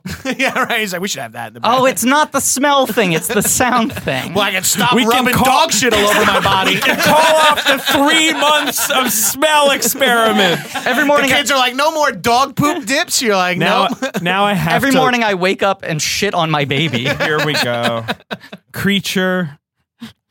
Blind, attack sound, armor. How many in area? What is the weakness? He's a good father. He's not particularly good at whiteboards. That's what that movie is about. That's really funny to me. But I just feel like I mean, the reason why this movie doesn't feel like a dry run for Fury Road, it doesn't feel like it's just sort of outmodeled by Fury Road, is that you cannot believe that they did all of this in this time period without any digital effects. Yeah. And Fury Road is still more practical than most movies. Yes. Right. But But it he's has. embellishing everything. Right. And this, you're just like, on the budget they had, the time you had, when there's no model for this, when people really haven't done a movie like this before. I mean, where essentially the movie is pretty much one long action sequence. Right. Yeah. Or it's like it's kind of two. Yeah. There's the stuff at the beginning. There's kind of a pause as we like meet what Papa Jonas. What's Well, his it's like name? Act- Papa Gala. The leader of The- Act the 1 and Act 3 community, are action right. sequences. Act 2 is like, here's who everybody is. Yeah, And here's we're- someone is, and they're like, and he's like, oh, I don't want to help you. Yeah. All right, I'll help you. Right, which is sort of the But classic that's Max Fury Road is dynamic. like two chases too. Yes, Yeah. Essentially, it they- is. The right. thing that's wild about Fury Road is that the pause in the middle is just in the middle of nowhere. Right? Yes. It's not like he gets to a city and meets new people. Right. The breath is just That like they're just random. He is so good though at sort of structurally knowing when to slow things down. I was literally just about to say, but when I saw Right. when you watch Fury Road on IMAX in the theater, when it stops in the middle of Yeah. nowhere, you are like, oh, It's- okay, yeah, all I- right, like stretch my. Oh my god, I just realized I've been crunching my shoulders Right. for 1 hour. Griffin was at the press screening with Yeah. me. If you remember, it's the first. Yes. It's literally at minute 30. There is a shot of the flare. They're going in, like, after the they've gone into tornado. the storm. The Yeah. flare like goes to black, and it's a black for like 1 second, Yeah. and the whole audience burst into applause. Yes. and it was an incredible moment. And then you And it heard was a press everyone audience. sigh, like go Yes, like 100%. like exhale Right. at the and same then, time. and then awesome. you have the the sort of small scale, really cool. We'll get to It was one of the best audience responses I've ever seen. It was also incredible because we were seeing it at like a press screening where we were like, It's I've traditionally heard not it's- the most vocal. Well, yeah. yes, Yes. A, that, and B, people were like, I've heard it's It good. had been at Cannes, and Right. everyone was like, "It's great," but you can never trust Cannes because they've been watching all these Right. movies about like Moldovan zappers, and then they like see fucking- like Solo, and they're like, "There's like a laser gun. This thing's reinventing cinema." People forget like I how always- good I always- like the Kingdom of the Crystal Skull reviews were at a Right, Cannes. I Yeah. always think of like Port in the Storm at Cannes, right? Because Right. it's just like I just watch 8 black and white, and then It's not like here they're comes a bad, movie but with they're just like- recognizable music in Right, it, at right. least, and you're like, that was actually pretty good. And it's like, yeah, But you're if you saw that movie last, you would be like, Yeah. that's what stuck in your head or whatever. George Miller's a functional filmmaker. It's probably going to be a better action movie than most, but you don't know if Cannes liked it that much, if that's really going to translate. Well, no, to, his like- last credit was Happy Feet too. Yeah. It just wasn't something where you're like, "This is guaranteed." Yeah. But this, it's like he's kind of creating everything. I mean, the only real forebear he has for what he's trying to do is the previous movie he made. Right. And like in terms of the larger storytelling themes, he's pulling from like Westerns and samurai films. I mean, he's doing like a very Campbellian And thing, but very stripped down. He does credit like Joseph Campbell and Yeah. all that Well, I mean, stuff. yeah, it's all got that Denial of Jungian Call, it's got archetype everything, yeah. stuff. Yeah. Yes, exactly. But it's amazing how he just it is so lean, it is so focused always. He hits those beats so efficiently. The movie doesn't tell you anything that you don't need to know. It has nothing extraneous, but it also feels like there's so much going on around it. Like he's this one filmmaker who I feel like is able to be completely maximalist and minimalist. Mad Maximalist? And mad minimalist at the same time. You know who's the person that the people who are really influenced by this? And I saw them say this in an interview, and then watching it today, I really, really saw it. Who? The Coen brothers. Oh, that makes sense. They talk about how this and the first Mad Max were like the two films they studied obsessively going into. Gyro Captain is Oh, like yeah. just so close to like a random Coen Brothers character. The moment when Gyrocopter's having the extended conversation with the dog about Right. snake recipes Right. is Yeah. a moment that you feel like this would be in so many modern movies. And this is the most unbroken dialogue in the movie. Yeah, it is. Right, like from right. one character. You're But right. Raising And you're like, this is Arizona, interesting. Yeah. Raising Arizona is like comedy Mad Max. Right, yeah. It has that sort of like anarchic energy and like the nonstop movement and all of that.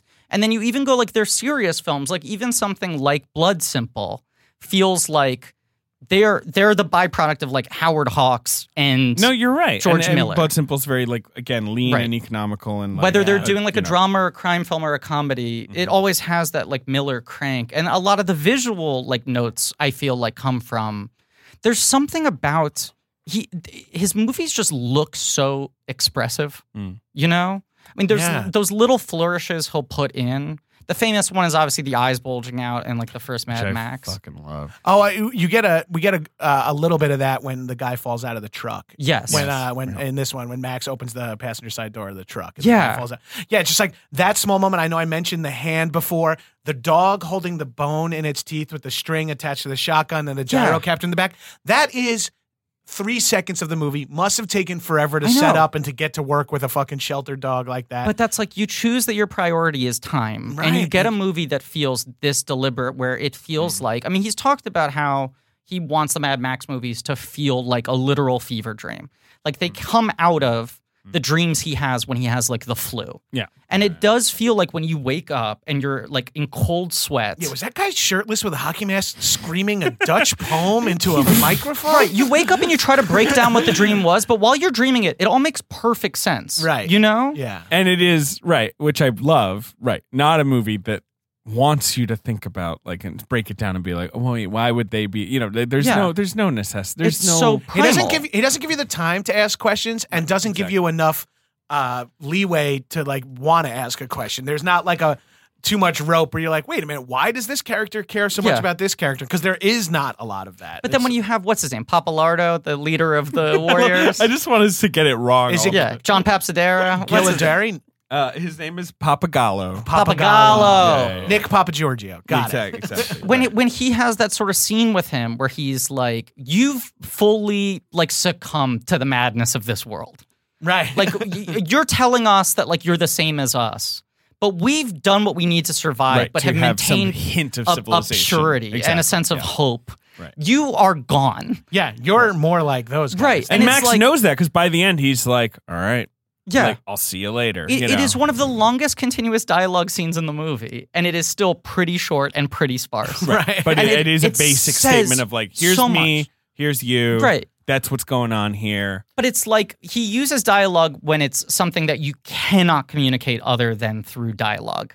And it feels like he's using it so sparingly. I mean, he always said that his goal for the first Mad Max, and I feel like every movie since then, he's just intensified this as the goal is to make a silent movie with sound. That the things he studies the most going into each one are like Buster Keaton and Charlie Chaplin. Well, that makes and Harold sense for Lloyd. like elaborate stunts and elaborate visuals. Like Yeah. it makes total sense. Like Chaplin, it was like these guys were like the original stuntmen. You know, And they most were of those doing movies shit. are like chase movies. There's Yeah. usually some fucking cop with a nightstick like chasing after them. Yeah.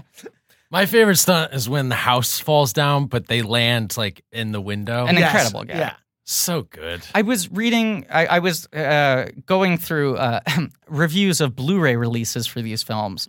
Because weirdly, for how much he controls the rights to these films, they haven't gotten the kind of treatment in a lot of areas that most films that are creative owned and protected do.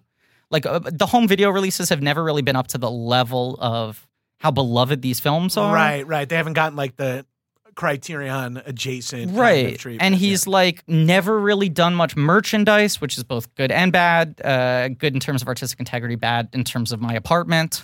Right. The Lord knows the boxes Mad Max shit I would own if he made it. But this Blu-ray review I was reading that was just talking about the transfer, the guy just mentions in the middle of the review, like, I remember watching this as a child and going, what is this? These aren't even stunts. Right. This is just really happening.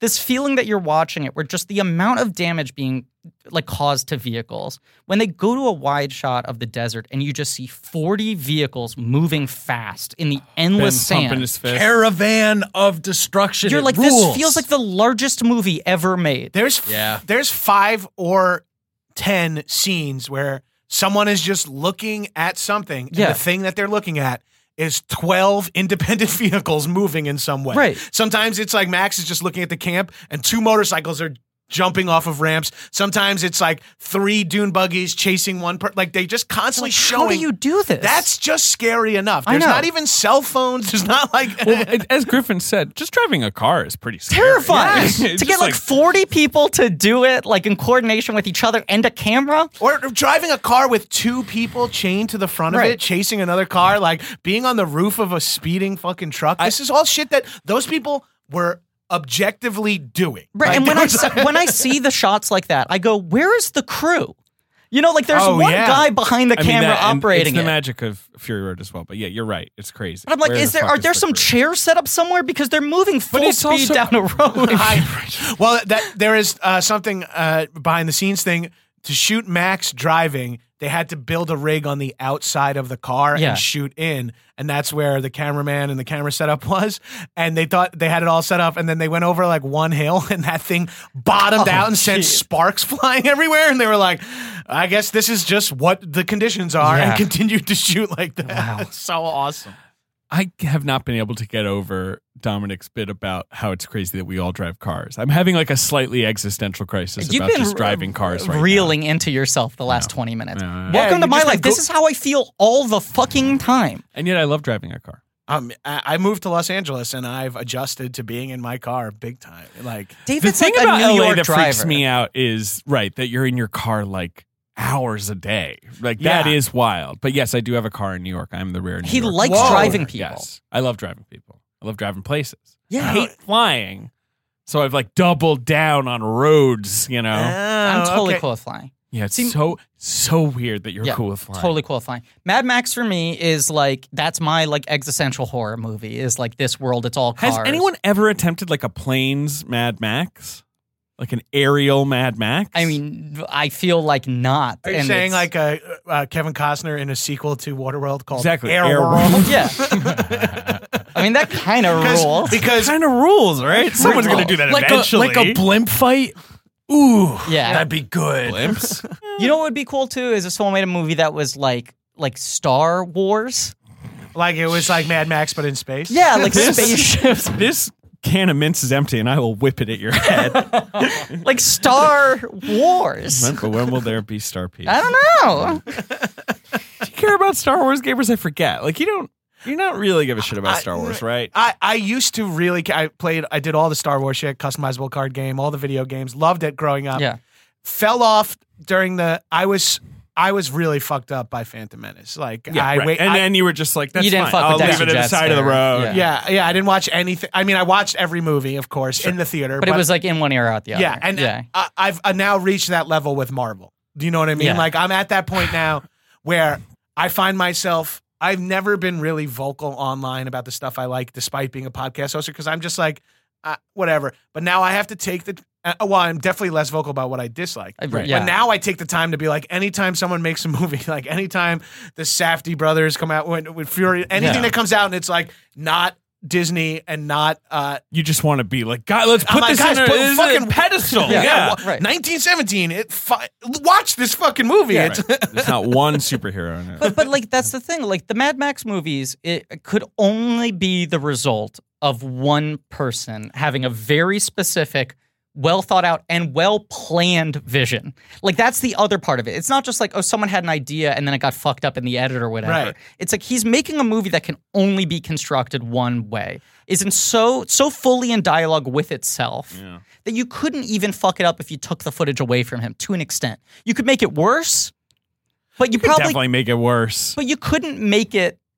I know what I know what I'm saying. get your concept. There's a fun game to play where you're like, oh, I would love to see so-and-so direct a Marvel movie. I would love to see so-and-so direct a Star Wars movie. Yeah. I don't think you should say that about Mad Max. Right. I don't think anyone but George Miller should be directing. That's auteurship. Like his pure auteurship. It's true. And even as we were saying, like the fact that unlike all these other franchises, he never goes like, I'm going to let you write like a novel. Right, he keeps it tight. That's like the stories of young watered humongous. down. He doesn't want to do like a Peacock original series or something like that. Well, you know what? Actually, probably he will. Yeah. Little Max. Mad Max Babies. Yeah. HBO Mad Max. I feel like didn't another little cartoon. That was funny. He's got to sell it to HBO Max. He's got it's the only choice. He has to. I guarantee they're out to. Out to George Miller. There's at least been an email. Yeah. Right, we got to get you. Right, like George. HBO Max, Fury Road, please. Yeah. What were some, let's run through some fucking great sequences in this movie. Well, the first big feral kid sequence is so great when it's taken so much effort to like get to the compound. Yes. You know, he finds this guy, he saves this guy, he's willing to bring him back and go through the trouble because he knows there'll be some gasoline in it for him. He gets back to the compound. What's his name? Jez and the Golden Child and all these people. Wes. Wes is visible butt cheeks. Yeah. Yes. He's the Mohawk fella. They all follow him there, and then this stinky kid comes out and just fucking massacres them with 3 throws of a boomerang. I know.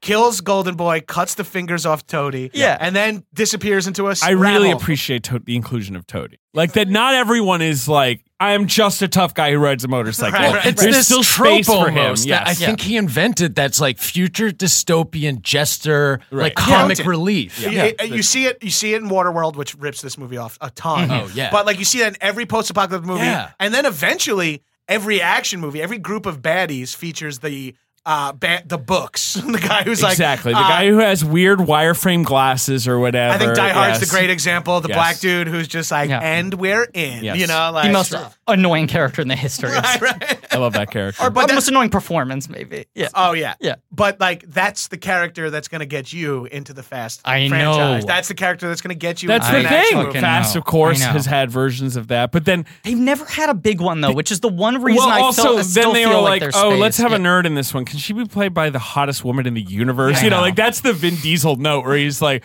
I saw Natalie Emanuel in something. Like, let's have her play a computer. They have like the nerdy sort of like squirt body shop worker in the first movie who's like part of the family. Right. But is like nerdy on a relative scale in comparison to them. Right. But I feel like they still haven't gotten that diehard archetype in there. But yeah, which is what I want to be. And you want to be James Gandolfini and killing themselves. You've got a D&D, you know, you want to be shirt on Benedict right Wong now. and Gemini Man. You want to be Hawaiian shirt. I know a guy. He's the bard. He's an evil bard. I mean, that's what I love about it. Yeah. It's a great archetype. It fucking rules. Yeah. It's just this thing. It's worm tongue.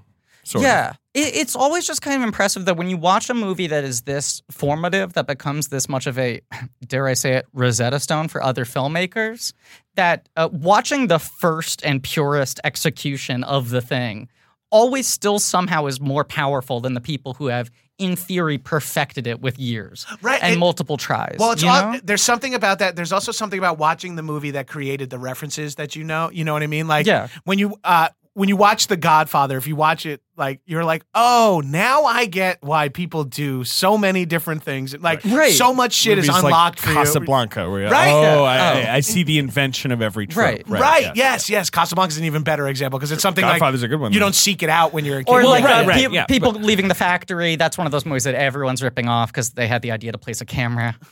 Oh yeah. Well, then there's Train. We're gonna put it right here. There's Train. There's Train coming into the station. It's gonna come through that screen. I can't see that in the theaters. It scares the shit out of me.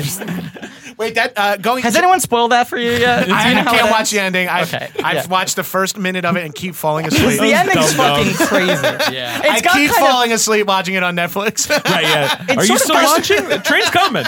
They pause 40 seconds in. Are you still watching? It's sort of got the original twist ending in a lot of ways. Yeah, it kicked M. Night Shyamalan off. He was like, "Wait a minute, I expected that thing to come right into the theater." Right, because the twist ending was, I thought movies could kill me. I've now learned they can't. I was prepared to be murdered by a If I had a new art time form. machine, I'd do a bunch of stuff, but one of them, I'd be like, when did they fucking first show that thing? Is that for real? Yeah, I would just be in the back being like, are they really going to freak out right now? Like news stories are just everyone's like, this movie's got people scared. People are saying they're going to bring their own trains to the movie theater. And you're like, we had security's being doubled down on every theater as everyone pulls up in trains and engineering outfits and stuff. You know what I would love to read? I'd love to read, were there like reviews of the train coming into the station? Hated it. Guys, it lacks the nuance of Shakespeare. Yeah. 4.5. I don't think movies are going to take off. I expect this to be a fad. Only so many vehicles could be filmed coming towards a camera. We know all the tricks now. Now I have to look up this stupid movie. The other one I always think of is The Kiss. There's that one that's like two middle-aged people and he has a disgusting mustache and they kiss and it's 5 seconds long and it was like fucking scandalous. Oh, I can imagine. People were flipping the fuck out. You just made me think when you talked about that Fury Road shared audience experience. That's something that a lot of people are losing. I don't want to be old man movie podcast, but that's something a lot of people are losing. And it's so fun when you can have that. I know. These days. Like it's even kind of rare because like even the second event, Infinity War. Yeah. Whatever. I was tired of the movie by that point. But the way the audience went apeshit when it's good to feel an audience feeling. It makes the movie better, makes every comedy better. But I'll tell you the best version I've had of that recently was when I saw 8th Grade in a crowded theater.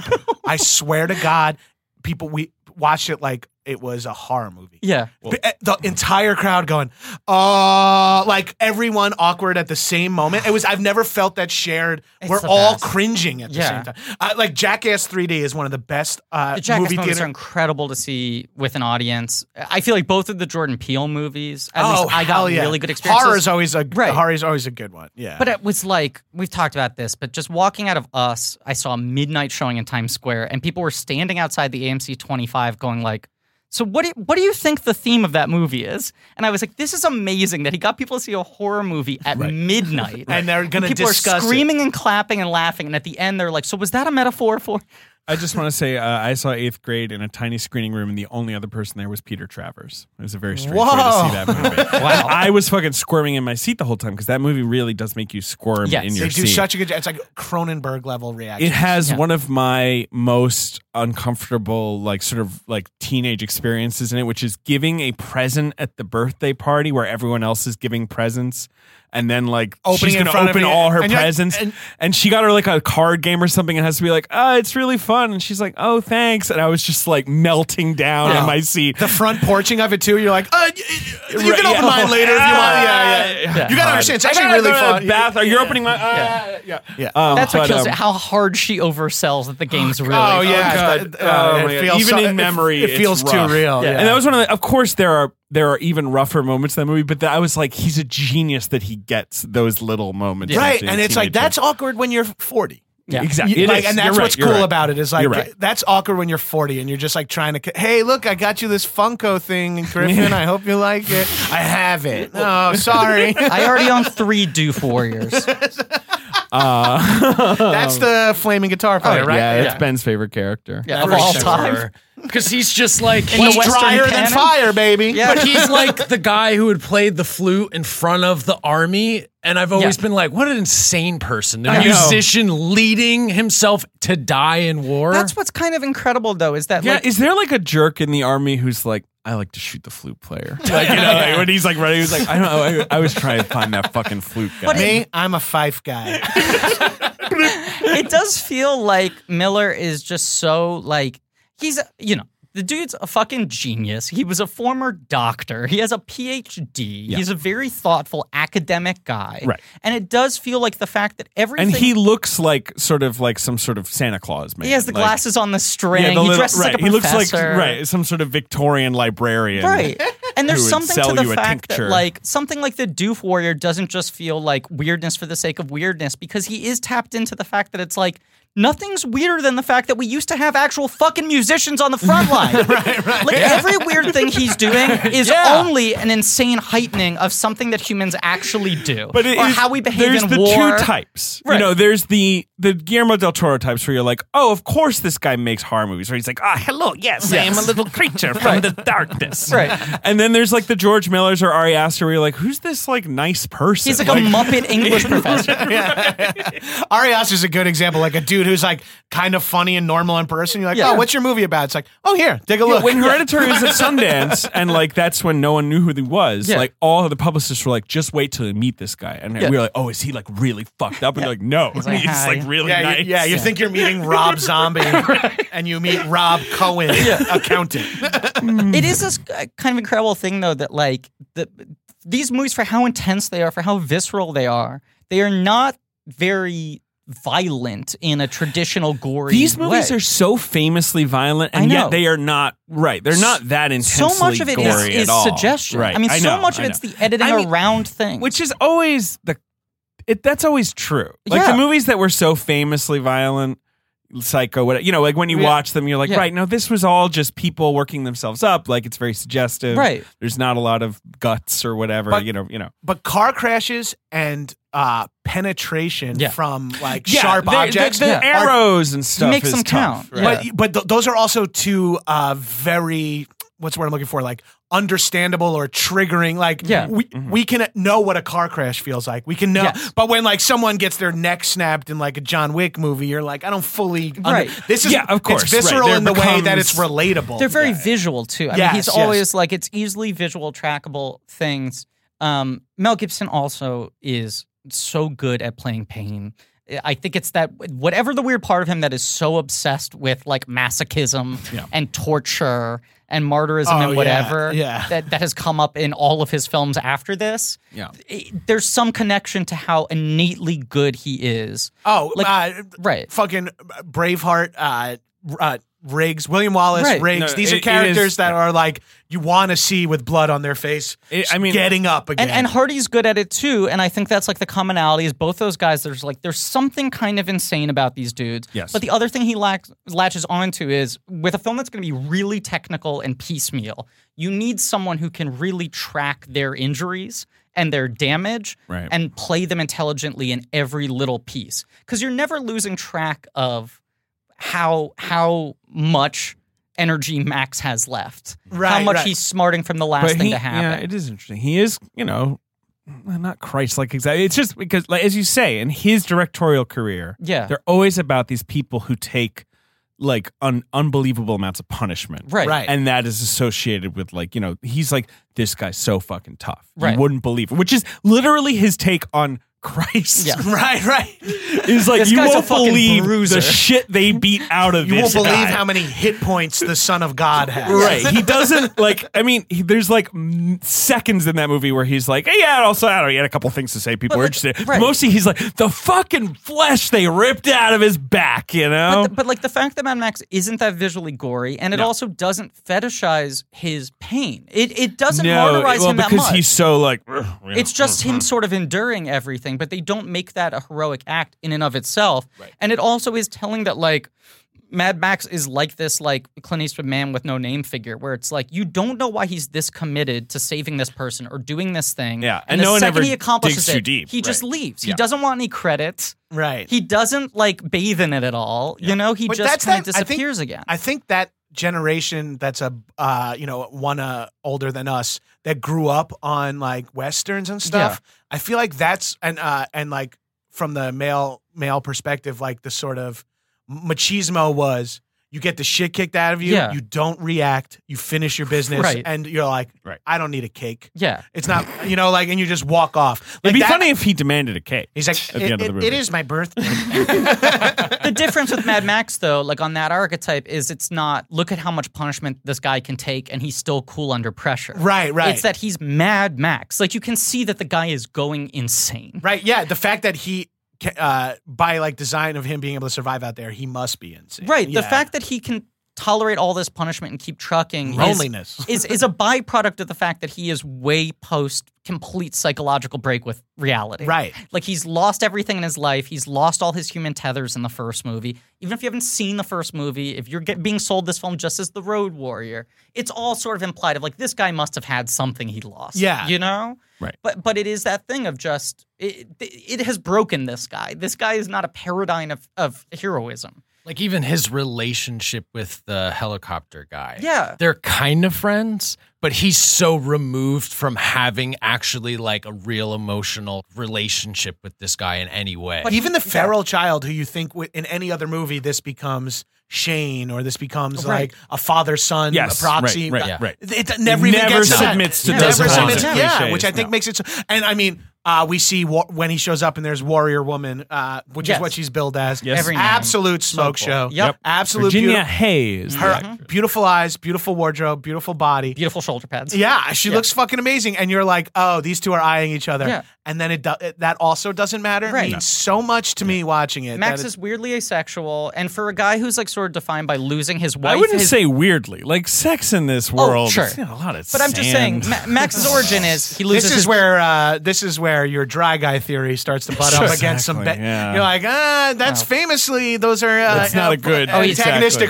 forces. thoroughly dry. yeah, I guess sandiness can An endless be dry uncomfortable. I guess I'll give you that. Yeah. But he's like he's lost his wife, he's lost his child, and he's lost his best friend. And these movies always present to him figures who could be the replacements. Right. And you always get the sense that he is helping them because he doesn't want to lose someone else, but he never gets that close to them. He's There's never the going to let him catharsis. be right. There's never the re- breakthrough, yeah, yeah, and yeah. he leaves. He'll always never be hurt fucking again, leaves. but Right. he'll never feel the positive side of that again. Exactly. Yeah. And he's still got that weird idealistic cop thing in him. Where as much as it's just like, I'm just in it to survive. I just got to survive on this fucking road. He does have this certain fucking compass for justice. Well, yeah, like when he sees that those people being attacked, and he goes and intervenes, and he's you can tell he's like, Yeah. this is wrong. This is I draw the line. Like he here. wants to help defenseless people constantly. And if someone is so fucking bad, he's like, oh God, I got to chase him across the desert. yeah. Ben, what do you want to say? By design as well, I think for a survival tactic, being alone in this world is the best option. Yeah. Because Right. the Sure. more and more Right. people, Someone will the drag less you you can down or- hide, the yeah, more yeah. you sort of have to work as a group, a collective, and then be taken advantage of by Right. other groups. So if you're a solo actor, you can sort of just operate only worrying about yourself. Just to play devil's advocate, though, the only argument for running with like a little crew is that the carpool lane is much less violent. Oh yeah, well that's why he puts a little human mask on the dog. They never show you the carpool lane, but it's a breeze. What if that happened in Fury Road where Charlie's like, I've got an idea. Just pulls off. Yeah, there's a Denny's. We can't get to her. There's don't- a white line and two double lines. She's in the express lane. It looks like Toe Cutter doesn't have Easy Pass. Take this next exit on over the Get bridge. in here. Get in at here. the We need at toll. least 3. Yeah. It's a good idea. Yeah. I love the looks of all the bad guys and the weapons of all the bad guys. Yeah. There's that guy who has a pneumatic, like he's one of the cop-looking dudes. He has a pneumatic nail gun with a backpack attachment. But- that's so much effort Yeah. and look and like, but it just adds. What else has he got to do? Right, he's got, and that this movie gives you kind of a blanket justification in which Right. what else do these people have time for? Right. They don't need to pack for survival; they need to Right. pack for murder. Yeah. And it's a matter of like, whatever's around is a weapon. So the fact that there's so much crossbows, but not bows and arrows, makes it so funny to me. It's also there's this kind of beautiful because it gives it that sort of, and I What always if the narrator was like, in the 90s, everyone went wild for crossbows for a while. That's why they're everywhere anyway. this fact that there's no nunchucks in this movie is That's the only pretty like crazy. Yeah, that is nuts. That is nuts. There's not just one The dude class- ripping right, nunchucks. yeah. Yeah. There's something perversely beautiful to the idea in this movie that, like, in a world where society has collapsed and survival is the only thing, people like still find a way to be creative through their survival, Yes. through their armor, through their weapons. They're still expressing themselves. Like there is through their butt cheeks. artistry, there is a poeticism to Yes. everything that everyone's wearing and driving, the way they customize their vehicles, like all that sort of stuff. Here's a little fun fact behind the scenes. That actor who played Wes in interviews when after this movie came out would say that his character Vernon Wells. is Wes is not gay. His relationship with the Golden Boy is not a homosexual relationship. It used to be in the script that he was I rescued him and he's like a father-son kind of relationship. And Relax, Wes. in IMDb it has that quote from him and it says, though no one has ever seen footage of this interview and George Miller admits that was never like he's clearly like I think people think these characters are gay and he didn't see it while they were filming. He's like, I'm in a thong. I cry when this golden boy, like Rocky from Rocky Horror Picture Show, gets his head cut. I cry and I'm so angry for the rest of the movie. And I'm literally dressed like a gay dominatrix. Yeah. And then he's like, oh shit, I better come out ahead of this. Don't protest too much. I'm a fucking dad. own it. Apparently, he's in Commando. Yes, Okay. he's the bad guy. Yeah. He puts on a lot of weight. Oh right, He gets Jeez. fat. He's Yeah. no Bennett's the good guy. No, Bennett's he is. Is He's he Bennett. Is he Let the off guy some with the steam, weird Bennett. mesh shirt? He wears, he's Fat Freddie Mercury in that Yeah. movie. He's got a chainmail shirt and a fucking mustache. He looks like Donkey Lips. He also eventually became a Power Rangers villain. Which one? Rancic. Are there other important things to cover in this movie? I mean, it's not a thing you can go through plot wise. No, really. Right, because there's no point in going beat by beat because No. you're like, there's not even payoff to things that are set up. Yeah. Let's just talk. I like the production design of this movie creates worlds that you're like, this looks so cool. And then when you see the functionality of the things, Yeah. it's like, you're just like, I was blown away when they were like, close the gates, and the gate was a bus that you get in and drive across, and you drive it 8 feet. But then when it drives across, the part of the bus that would be shown is steel plated, like over the windows and stuff. And you're like, that's just something that comes up if you live in a campsite You're right. like that for like a number of years. You just see these things that you look at visually and you're like, that's wild. And then you see it pay off of like how those weird drums on Max's car, you're like, that just looks cool. And then you're like, that's where the gasoline is. Yeah, you're I like, mean, oh, fuck. right. Yeah, of course. Nothing is ever meaningless in a Mad Max Exactly, movie, and none yes. of it's ever just cool. And right, Right, it it's is always cool George plus Miller, thought. Yeah. back or whoever with the designers is not Yeah. just right, like being like, well, yeah, what if you like, had a sound system on the back of a car? I Yeah. don't know. Yeah, like what? The way they defeat them is through intelligence both times, which does still feel like kind of, they have like the two decoy kind of tricks that they do. That's like a rare, it's like a scarcity in an Yes. apocalyptic world, right? Is like cunning. Yes. Right. The Strategy. sand thing Yeah. and the way they blow up the compound. I don't know. I'm just trying to think of like things we haven't forgotten. And that is also teamwork, Yeah. which is Yes, what the bad yeah, guys right, aren't right, going to right. do. Yeah. Like they're all out there for their. Because they're all fucking insane gladiator types who Yeah. are just like, right, like I've only, As my dad used to say growing up, and he just stole this from everyone. He's like, "Who wins in a race? The fox that's running for dinner, or the rabbit that's running for its life?" And you're like, "Ooh, Dad, interesting." Was and then your- he's just like ripping off like fucking Aesop's fables yeah, or whatever. or I was gonna say no fear T-shirts, but yeah, same thing. Was your dad Tim McGraw in Tomorrowland? No, They're two dogs. And a gyro cap. We said plenty about the gyro captain. ruled. I mean, love he's when a he cool throws hang. I love when he throws a snake on the guy who has a triple nail gun. Yes. and then that or a triple crossbow, and that kills the driver because he shoots it through the back of the car. Love that he becomes the leader. They Yes, say yeah. in the end narration, because it's like, this is a guy who wants to be they're around other They people. become the Great Northern Tribe. Yes. And he's smart. And, Yes. and the gyrocopter guy's clearly smart. He Yeah. like made the gyrocopter. He set the snake trap. He's It's got compassion, something. yeah. Yeah. Yeah. Love there's a couple of comedy bits in this movie that I think work despite it. Like you would never. There's the scene where Gyro Captain has a fucking scope to the binoculars, and they have like a sort of like, give me that kind of moment, like Right? which Yep. you don't see in a movie like Yeah. this. And then the whole, and you mentioned it earlier, but the mechanic and assistant bit when it's like, how's the bus? How's the truck look? He's like, how's the truck look? He's like, crack so thing. He's like, good. crack thing. Yeah. What does that mean? What does that mean? Nothing. Yeah. Nothing. You know, like that's a fucking simple little Yes. silly, like that is like more humor, like and a stronger choice than the shit you see in like big budget PG. Because it's like behavioral. It's not like quippy one-liner. It's not cutting the stakes of the universe. yeah, it's not like they have motorcycles. They have motorcycles. They have motorcycles. There is this weird there is this weird like touch of Looney Tunes in all of George Miller's stuff. 100%. Not just in yeah. the comedy of the sort of Yes. escalation and the sort of like escalation of weapons in battle and Roadrunner, Wile E. Coyote sort of shit, but even And just the that rhythms of the humor like that. That, but also just that, everyone's like the great humor. These are weird bits that people Right, are yeah. doing. It's a weird cartoon character that you've leaned into and invested in. The And even just like the clouds of dust is so Looney yeah, Tunes. yeah. Like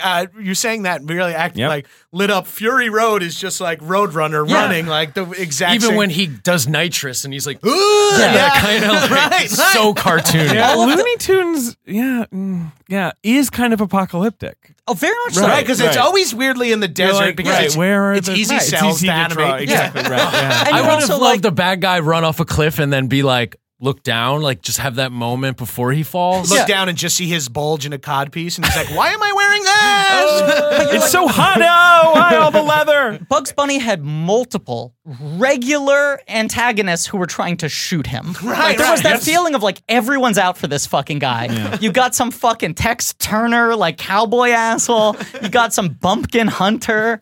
Right. Got some genteel rooster. I mean, he wasn't trying to shoot him. He was trying to kill him with kindness. I say, boy. Oh boy! All right, let's play the box office game, Okay. guys. Come on. All right. An amazing movie. Yeah, and also, like you said, like indisputably influential. Like Right, just and if you're listening to this podcast, one of those people who can listen to a podcast talk about a movie you haven't seen yet, do yourself a favor. Go I see think it's it. like just go see this movie, and it's like so simple and stripped down in the Yeah. best way possible. This is the kind of movie, and it's hack to say, this is the kind of movie that makes me want to make movies. Totally. Yeah. Because That's fair, you just see it and you're like, fuck, this maybe is something I could do with I my want to get a friends. chain, I Yeah. want to get a bag of sand, and I want to get a camera, and let's do this thing. okay, I'm glad you want to get a camera because I was worried there for a second. You were going to be missing one big element. I'm going to get a motorcycle, quit my job, and live in the desert. Yeah, sounds like a good movie. Dude, when I saw this movie, it inspired me, and I opened a gas station.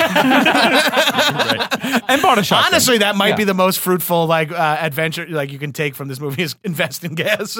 I do like the sort of fake out at the end of the tanker getting shot, the sand coming out. You thinking that it's this like totally bleak ending of like it was all for naught. Yeah, And then yeah. it was like, no, they were using him as a distraction. Right. We got all the gas. That part is fucking cool. Yeah, everyone just had a tank in their own vehicle. Yeah.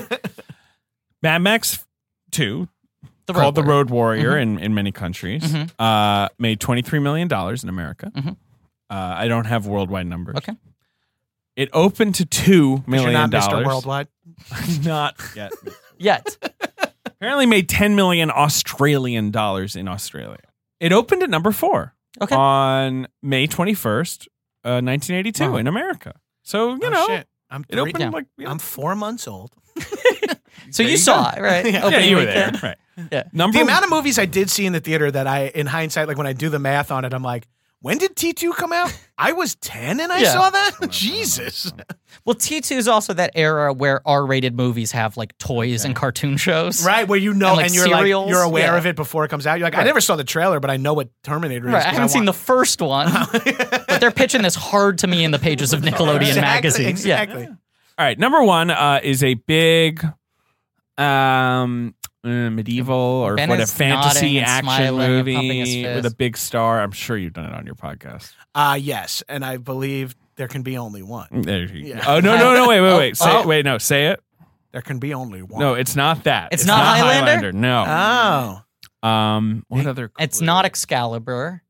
No, it's not. Although there's a movie coming up in this top 5 that is sort of an Excalibur ripoff. Dragon Slayer? No, I've never heard of it. We'll get to that. Okay. But number 1, big star. But this is an early movie for him. It's not Lady Hawk? No. Bigger. Bigger? Yeah. How big? The big Legend? Legend? Tom Oh, Cruise. no, not Legend. No. That was a good guess, though. Good guess. Yeah. Sorry. Bigger star. Big star. Physically big. Oh, it's Conan. Yeah. Which one? Wait, The 82 Conqueror? is the Destroyer. It's the Barbarian. Oh, Barbarian, It's the first one. Oh, The first okay. A Conqueror was what the third one was going to be called, right? Yeah, Yeah, the It's second one's the and Barbarian. Destroyer. Okay. Yeah. Destroyer is Grace Jones. Which has made $20 million in 2 weeks. Yeah. And is a big hit. That was the one for him. That I mean, he movie- had Terminator already, that obviously. movie but- fucking owns. Yeah. Number 2 Number 2.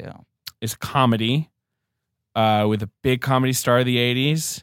One of his weirder movies. One of his better movies, I think. One of his better and weirder films. Yeah. Have you ever seen this one? No. And Okay, he's the guy. He doesn't have like a partner in this No. one. Is this guy one of Griffin's faves? Yeah. So is it Gung Ho? Okay, well, so let me. Is it a Keaton, a Murray, or a Martin? Martin. It's Martin. I was guessing Keaton's. And it's Okay. not the Jerk, right? No. Jerk's 80. It's one of I his think. weirder. It's one of his weirder ones. It's one of his weirder ones. Is it? It's not Dead Men Don't Wear Plaid. It is. Yes. 1982's Dead Men Don't Wear Plaid. Yeah, both weird and great. Yeah, it's good, I right? haven't seen that movie in forever. I think it's Carl really good. Reiner movie. Yeah. It's his follow-up to The Jerk Yeah, with Carl Reiner. it's kind of incredible how Carl Reiner was just all in on Steve Martin. It was That he was a guy from he a bet well. different generation. Not a bad bet. Yeah. But he like made him a movie star and then stuck with him and did 4 more movies. Well, yeah, I think like when you're like Martin Scorsese and Robert De Niro Right. too, it's You like found the guy. You're like, why would you move on from there? Right, this is a resource. Yeah. Number 3 is one of the most successful films of 1982. It's a comedy. It invents a genre that is big in the 80s and resurges in the late 90s. Porky's. John got it. Okay. Oh, sorry. No. That was impressive. I want to You play. got it. I like. Yeah. No. It Good is- pull. Pornography. Yeah. Softcore pornography. Yes. I have seen Porky's. Like, there is a plot in that it's like, we're graduating. Like, Yeah. there's no fucking plot. Yeah. The same director who then goes on to do A Christmas Story and Baby Geniuses. I mean, It is impossible That is weird. to think that those 3 movies are made by the same person. Like one is so Holy gross, one is so perfect, and one is like made by someone who doesn't get A Christmas Porky's Story. made $106 million. Humongous. Like, in 82. It's Oh, humongous. crazy. Humongous. And you're like, what's the premise? No stars come out of it? It is No. so rare for Not a only movie. do no stars, I mean, Kim Cattrall's in it. But apart from Okay. that, like, No, no one Booger's is kind even of a star. Wait, or No, what's Booger's that? Revenge of the Nerds. Revenge of the Nerds. Oh, which sorry. is like, at least has like a plot and like, Right. so, you know, like it's like sort of a vaguely. Oh, and the characters have like some competent movie. differentiation. Right. You're like, Yeah. oh, you're the gay character. You're Yeah. the real Right. nerd. You're Porky's has like 1 loser and 5 beefcakes, Yeah. and then just a bunch of like anonymous I women. believe one like, of the guys' names is Beef in the movie, I or believe Meat. I believe it's Because either I beef remem- or meat. Because yes. that's like what a nickname of mine was. I just think it's like fascinating that most movies that are that big launch one major career. And I it's guess I meat. forgot Kim It's meat. Cattrall was in it, but you even look at can't- Revenge but of the she- Nerds and you're like, right, Anthony Edwards. Like they're like Right. John Goodman's in this, you know? Yeah. I mean, Kim Cattrall had been in stuff. I don't know. Yeah. It does, anyway, Crazy. number 4 is The Road Warrior. Number 5 is a movie I've never heard of. Is this the medieval one? Yeah. And you've never heard of it? No. Krull. No, I've Please, I've heard of Krull. I grew up in Britain. What? It's not. Is it a one-word taught- title? No, it's many words. It's 1, many 2, 3, words? 4, 5. 5 words. Brother. Okay. It was an independent film, which is wild. That's it made kind of- $40 million. And It it's- was like very successful. It's like a medieval independent film with 5 words in the title? Yeah, it was horribly reviewed. Nonetheless, it was sort of a hit. Wow. Any stars in it? about No. It's about what? I don't know. A mercenary with a 3-bladed sword rescues a princess, and there's an evil sorcerer. Like, it sounds like That sounds like Krull. Yeah. it's well, the 3-bladed sword. You're right. I don't know. It sounds like someone wrote a sort of junky fantasy movie. What's it called? The Sword and the Sorcerer. Wow. Wow, I cannot place it. It's so generic. but it is Yeah. one of those names that's like, Yeah. if you search it, you would get like 1,000 results. Of course. The yeah. guy who directed it went on to make the Captain America movie with J.D. Salinger's Oh, son. Albert Pyun or whatever Yes, his name is? right. Wow. So who I think was just like a low budget guy. Yes, I think he did. I love Blank Check for that that poll. That exact back and forth interaction where you're like, well, I never heard of this movie, but he did go on to make the Captain America movie with J.D. most Salinger's fucking son irrelevant that thing. everyone knows what we're talking about. Albert Pyun. And I know that director's name. It's a Pyun picture. You guys are fucking I'm going to freaks. I love restate it We are because it freaks. was behind the Patreon paywall. But on an episode where we had my father on and we were discussing the history of New Line Pictures, David, my father, and I pretty much in unison went, well, it's just a label now. And Ben went, Jesus fucking Christ. You are the dorkiest people in the world. That's awesome. We were all rushing to say, but New Line's just a label now. My wife's first job was at New Line and was so huge for me as we're talking about while the fuck. This is 2004. This is like Lord of the Rings is coming. Yeah. And it was such an awesome time. She's like, we have a DVD closet. I'm like, take a picture of it. Yeah. Show me all the DVDs. I'll tell you what to steal My from it. dad's office was next to New Line's office. It was either he was the floor above or he was at the end of the floor. Was it like, is 888, right? This was, well, Oh, no. this would have been like mid-90s. Oh, okay. But the moment I remember very specifically is Austin Powers came out. And for the first time I cared about New Line, and they would get all this Austin Powers merch. Oh, And I would like go visit my dad at the office and then go down to the bathroom, which is on the New Line floor. And then I knew which people to bug about like Austin Powers shit they were getting. Some other movies in the top 10. Fighting Back, Tom Skerritt kind of Death Wishy movie. Okay. Chariots of Fire, Yeah. Best Picture. Mhm. Victor Victoria, On Golden Pond. Annie, opening in limited release. One of the blockbusters of the year. John Huston's Annie. Yeah. One of the Jesus. wildest blank checks of all time. So weird. The first film I ever saw. Really? Yes. Whoa. My parents took me to like some revival of it when I was Wow. like 2.5 years old. It is weird how many Oscar movies are in the top 10 considering this is May. It's Memorial Day weekend, essentially. Yeah. It's like that used to be a thing. But what- You didn't have to release a movie in the last 3 months of the year. But wasn't 82 also sort of famously a good movie year, too? I feel like. Or am I just remembering that well, because it's I feel my like it's a birth year? good movie year, but not a great Oscar year.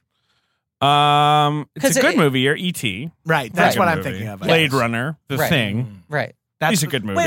Wait a second. So wait. Chariots of Fire, I think, is a holdover that's from what I was last gonna year's say. Oscars. And On Golden Pond must be the same thing as well. yeah, because it's, you know. Right, because this is the Gandhi E.T. year. Okay. Yeah, God, Oh, 82 rules. Fast Times at Ridgemont High, Classic. The Verdict, Masterpiece. Wrath of Khan, Road Warrior, Yeah. Tron, 48 48 hours, Yeah.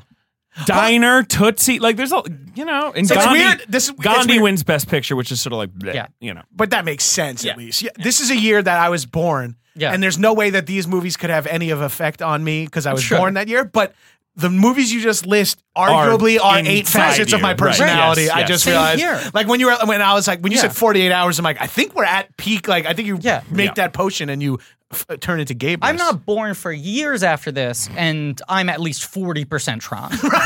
Yeah, you're. I'm a lot of 45. Tron bullshit. I'm Tron curious. I'm thinking about getting a light cycle. I'm pretty Tron fluid, I will say. I'm Tron I love non-conforming. Tron conforming. Yeah. But it is, okay, so it's the opposite phenomenon of what I thought, but an equally wild thing that in May, the films from that year's Yeah, it's like, Oscars you know, that came out the previous year are VHS still burning is a up new the box technology. Are office. still in top 10. Yeah. Right. They're just like, it fucking runs. Like, you know, I was talking, my dad was like talking about this as if it was still like 1982 or whatever. And he was like, well, what? Like, Parasite's made like $25 million. So if it wins Best Picture, it'll get to like 50 or 60. And I was like, if it wins Best Picture, it will have been out on iTunes for 2 months. Right. That no longer happens. Like, Slumdog Millionaire was the last one where it hadn't made most of its movie by the time it won Best Picture. Most and of its then money. kind of Yes, exploded. yes. Yeah. Oh, that makes sense. Now they want it out on streaming by the time it wins Best Picture so Yes. they can just immediately get the rentals. I saw 1917 on Screener, and I've never like. This rarely happens where I'm like, I guess I want to see it again I on the fucked big up. screen. Yeah. I'm like, now I got to go see this again. Yeah. because that my movie certainly father-in-law is wanted. only made to be seen in a Yeah. theater. Right, exactly. Yeah, and it 100%. was fine on DVD. I enjoyed it, Yeah. but I'm like, fuck, I would have killed to see this in like a huge screen. Totally. And that is a movie too where you want to see it with like audience responses and stuff. It's Right. so visceral that you want all of that. Well, The Road Warrior. What a great movie. Were you gonna do merch corner? Did you look up? Yes. Okay. So I mean, I There's realized like original Yes. toys. So I realized recently that Merch Corner almost never works if it's me describing a visual. Right. But there is kind of a story to this, which is he never did merchandise originally, okay? But then in the early 2000s, so like 20 years later, a toy company started releasing action figures of the Road Warrior, and it felt like this, like, oh, the gates are open, the collector's market has kind of come up, now finally the Mad Max toys exist. And then they all disappeared from shelves. Sure. And it turned out that the company was kind of dodgy, and they never properly got the rights for them. Right, they were just like, let's just do it. Who's going to get mad at us? Yeah, Totally. it's a 20-year-old movie. It's not like the guy's got something in the works where he wants to make another one of these. There's no fucking way. He's making Happy Feet. He doesn't want to do this shit. Well, little did you know. This was the company that had the rights to Matrix. And then that blew up, and they sold a bunch of Matrix merch. And it was like, oh, they got the thing that everyone passed on that no one wanted. And then they started getting all these crazy licenses. And then it turned out they had not properly negotiated anything. They were kind of operating on like the assumption that the deal had That closed. sounds like a Netflix shit I'd watch or whatever. It went under Like within a 3 4 years. episode They're kind of a miniseries. fascinating company, and two toys. It was like people came from Kenner who worked on like Star Wars and then got really excited about like, we're going to make the action movies that never got toys for adults now. And they did like Which fucking is smart Steven business Seagal, model, yeah. like Big Trouble in Little Chinatown. Like all I would off the kill backs to of have Matrix. a fucking Jack Burton action figure. And all of them were like, have now like disappeared, go for insane prices because it was taken off the market. And since then, George Miller's like, I no merchandising. A year after Fury Road came out, he like relented to Funko Pops. And Funko was very clear that they were like, we're doing this so that hopefully they'll let us make a ton of stuff. And then he was like, no, that's the end all be all. Good for him. Yeah, kind of, but also I want everything. And I just had this thought watching this movie this morning of the video game Road Rash. That They I feel did do a like video game. That Was was the one other highly thing. influential to me. Yes. Yeah. And I want a Road Rash movie. Yeah, there's- that's just about motorcyclists that fight with chains and lead pipes and There were race. so many video games in the mid '90s that I had no time for that were like marketed Yeah. at you, like Directly at Armageddon me. or whatever. You were like, yeah. I went into a video Destruction store Derby and someone movie, just threw it at my head. Yeah. I'm also realizing because of, John, you making the comparison, that if Ben had been a coked up studio executive in the early 90s, he would have been the guy who came up with Waterworld. He would have gone, I got it. Okay, so it's Mad Max, but it's bigger and it's wetter. It's like, Ben wants us to do a movie about water. It's like, wasn't he the dry guy? He's like, not anymore.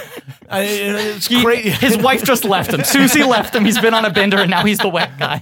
Yeah, he got a fucking dunk pool put in his office. He's been splashing around in there. Guy's ready to rock. He's only doing jacuzzi meetings now. It's so funny how much Waterworld ripped off this It's shit. crazy. Yeah. It's Even there's a crazy. gyrocopter in Yeah. Waterworld. And it is also amazing that like so many people have ripped off pieces of what he did and no one came close until he came back 20 years later and arguably outdid himself. Yep. And now it's like walked off the field again, and you've seen the last 5 years people trying to sort of do Fury Road stuff, and it's like futile. No one can Maybe do it. he'll do it again. We'll talk I about would it. fucking shit a biscuit if he comes back in 10 years and he doesn't do another movie for 10 years Yeah. Not and then impossible. and just delivers Fury Road 2 Fury Warrior. He is It's been 5 years. It's been since 5 Fury years. Road. And he's supposed to be starting production on a movie in 2020 starring Tilda Swinton and Idris Elba that is apparently a romance about a genie. Which one of them is the genie? That's the question. I'll tell you, I hate to give this answer to someone that I just met, but it doesn't matter. I'm fucking on fucking board, dude. Holy shit. And that's the thing. George Miller has whatever the Gabrus blank check version is. Yeah. It's like, I'll see whatever that guy puts out. Right. Safdie Brothers. There's few people that You I'll just see pre-bought what your tickets. I'll Right.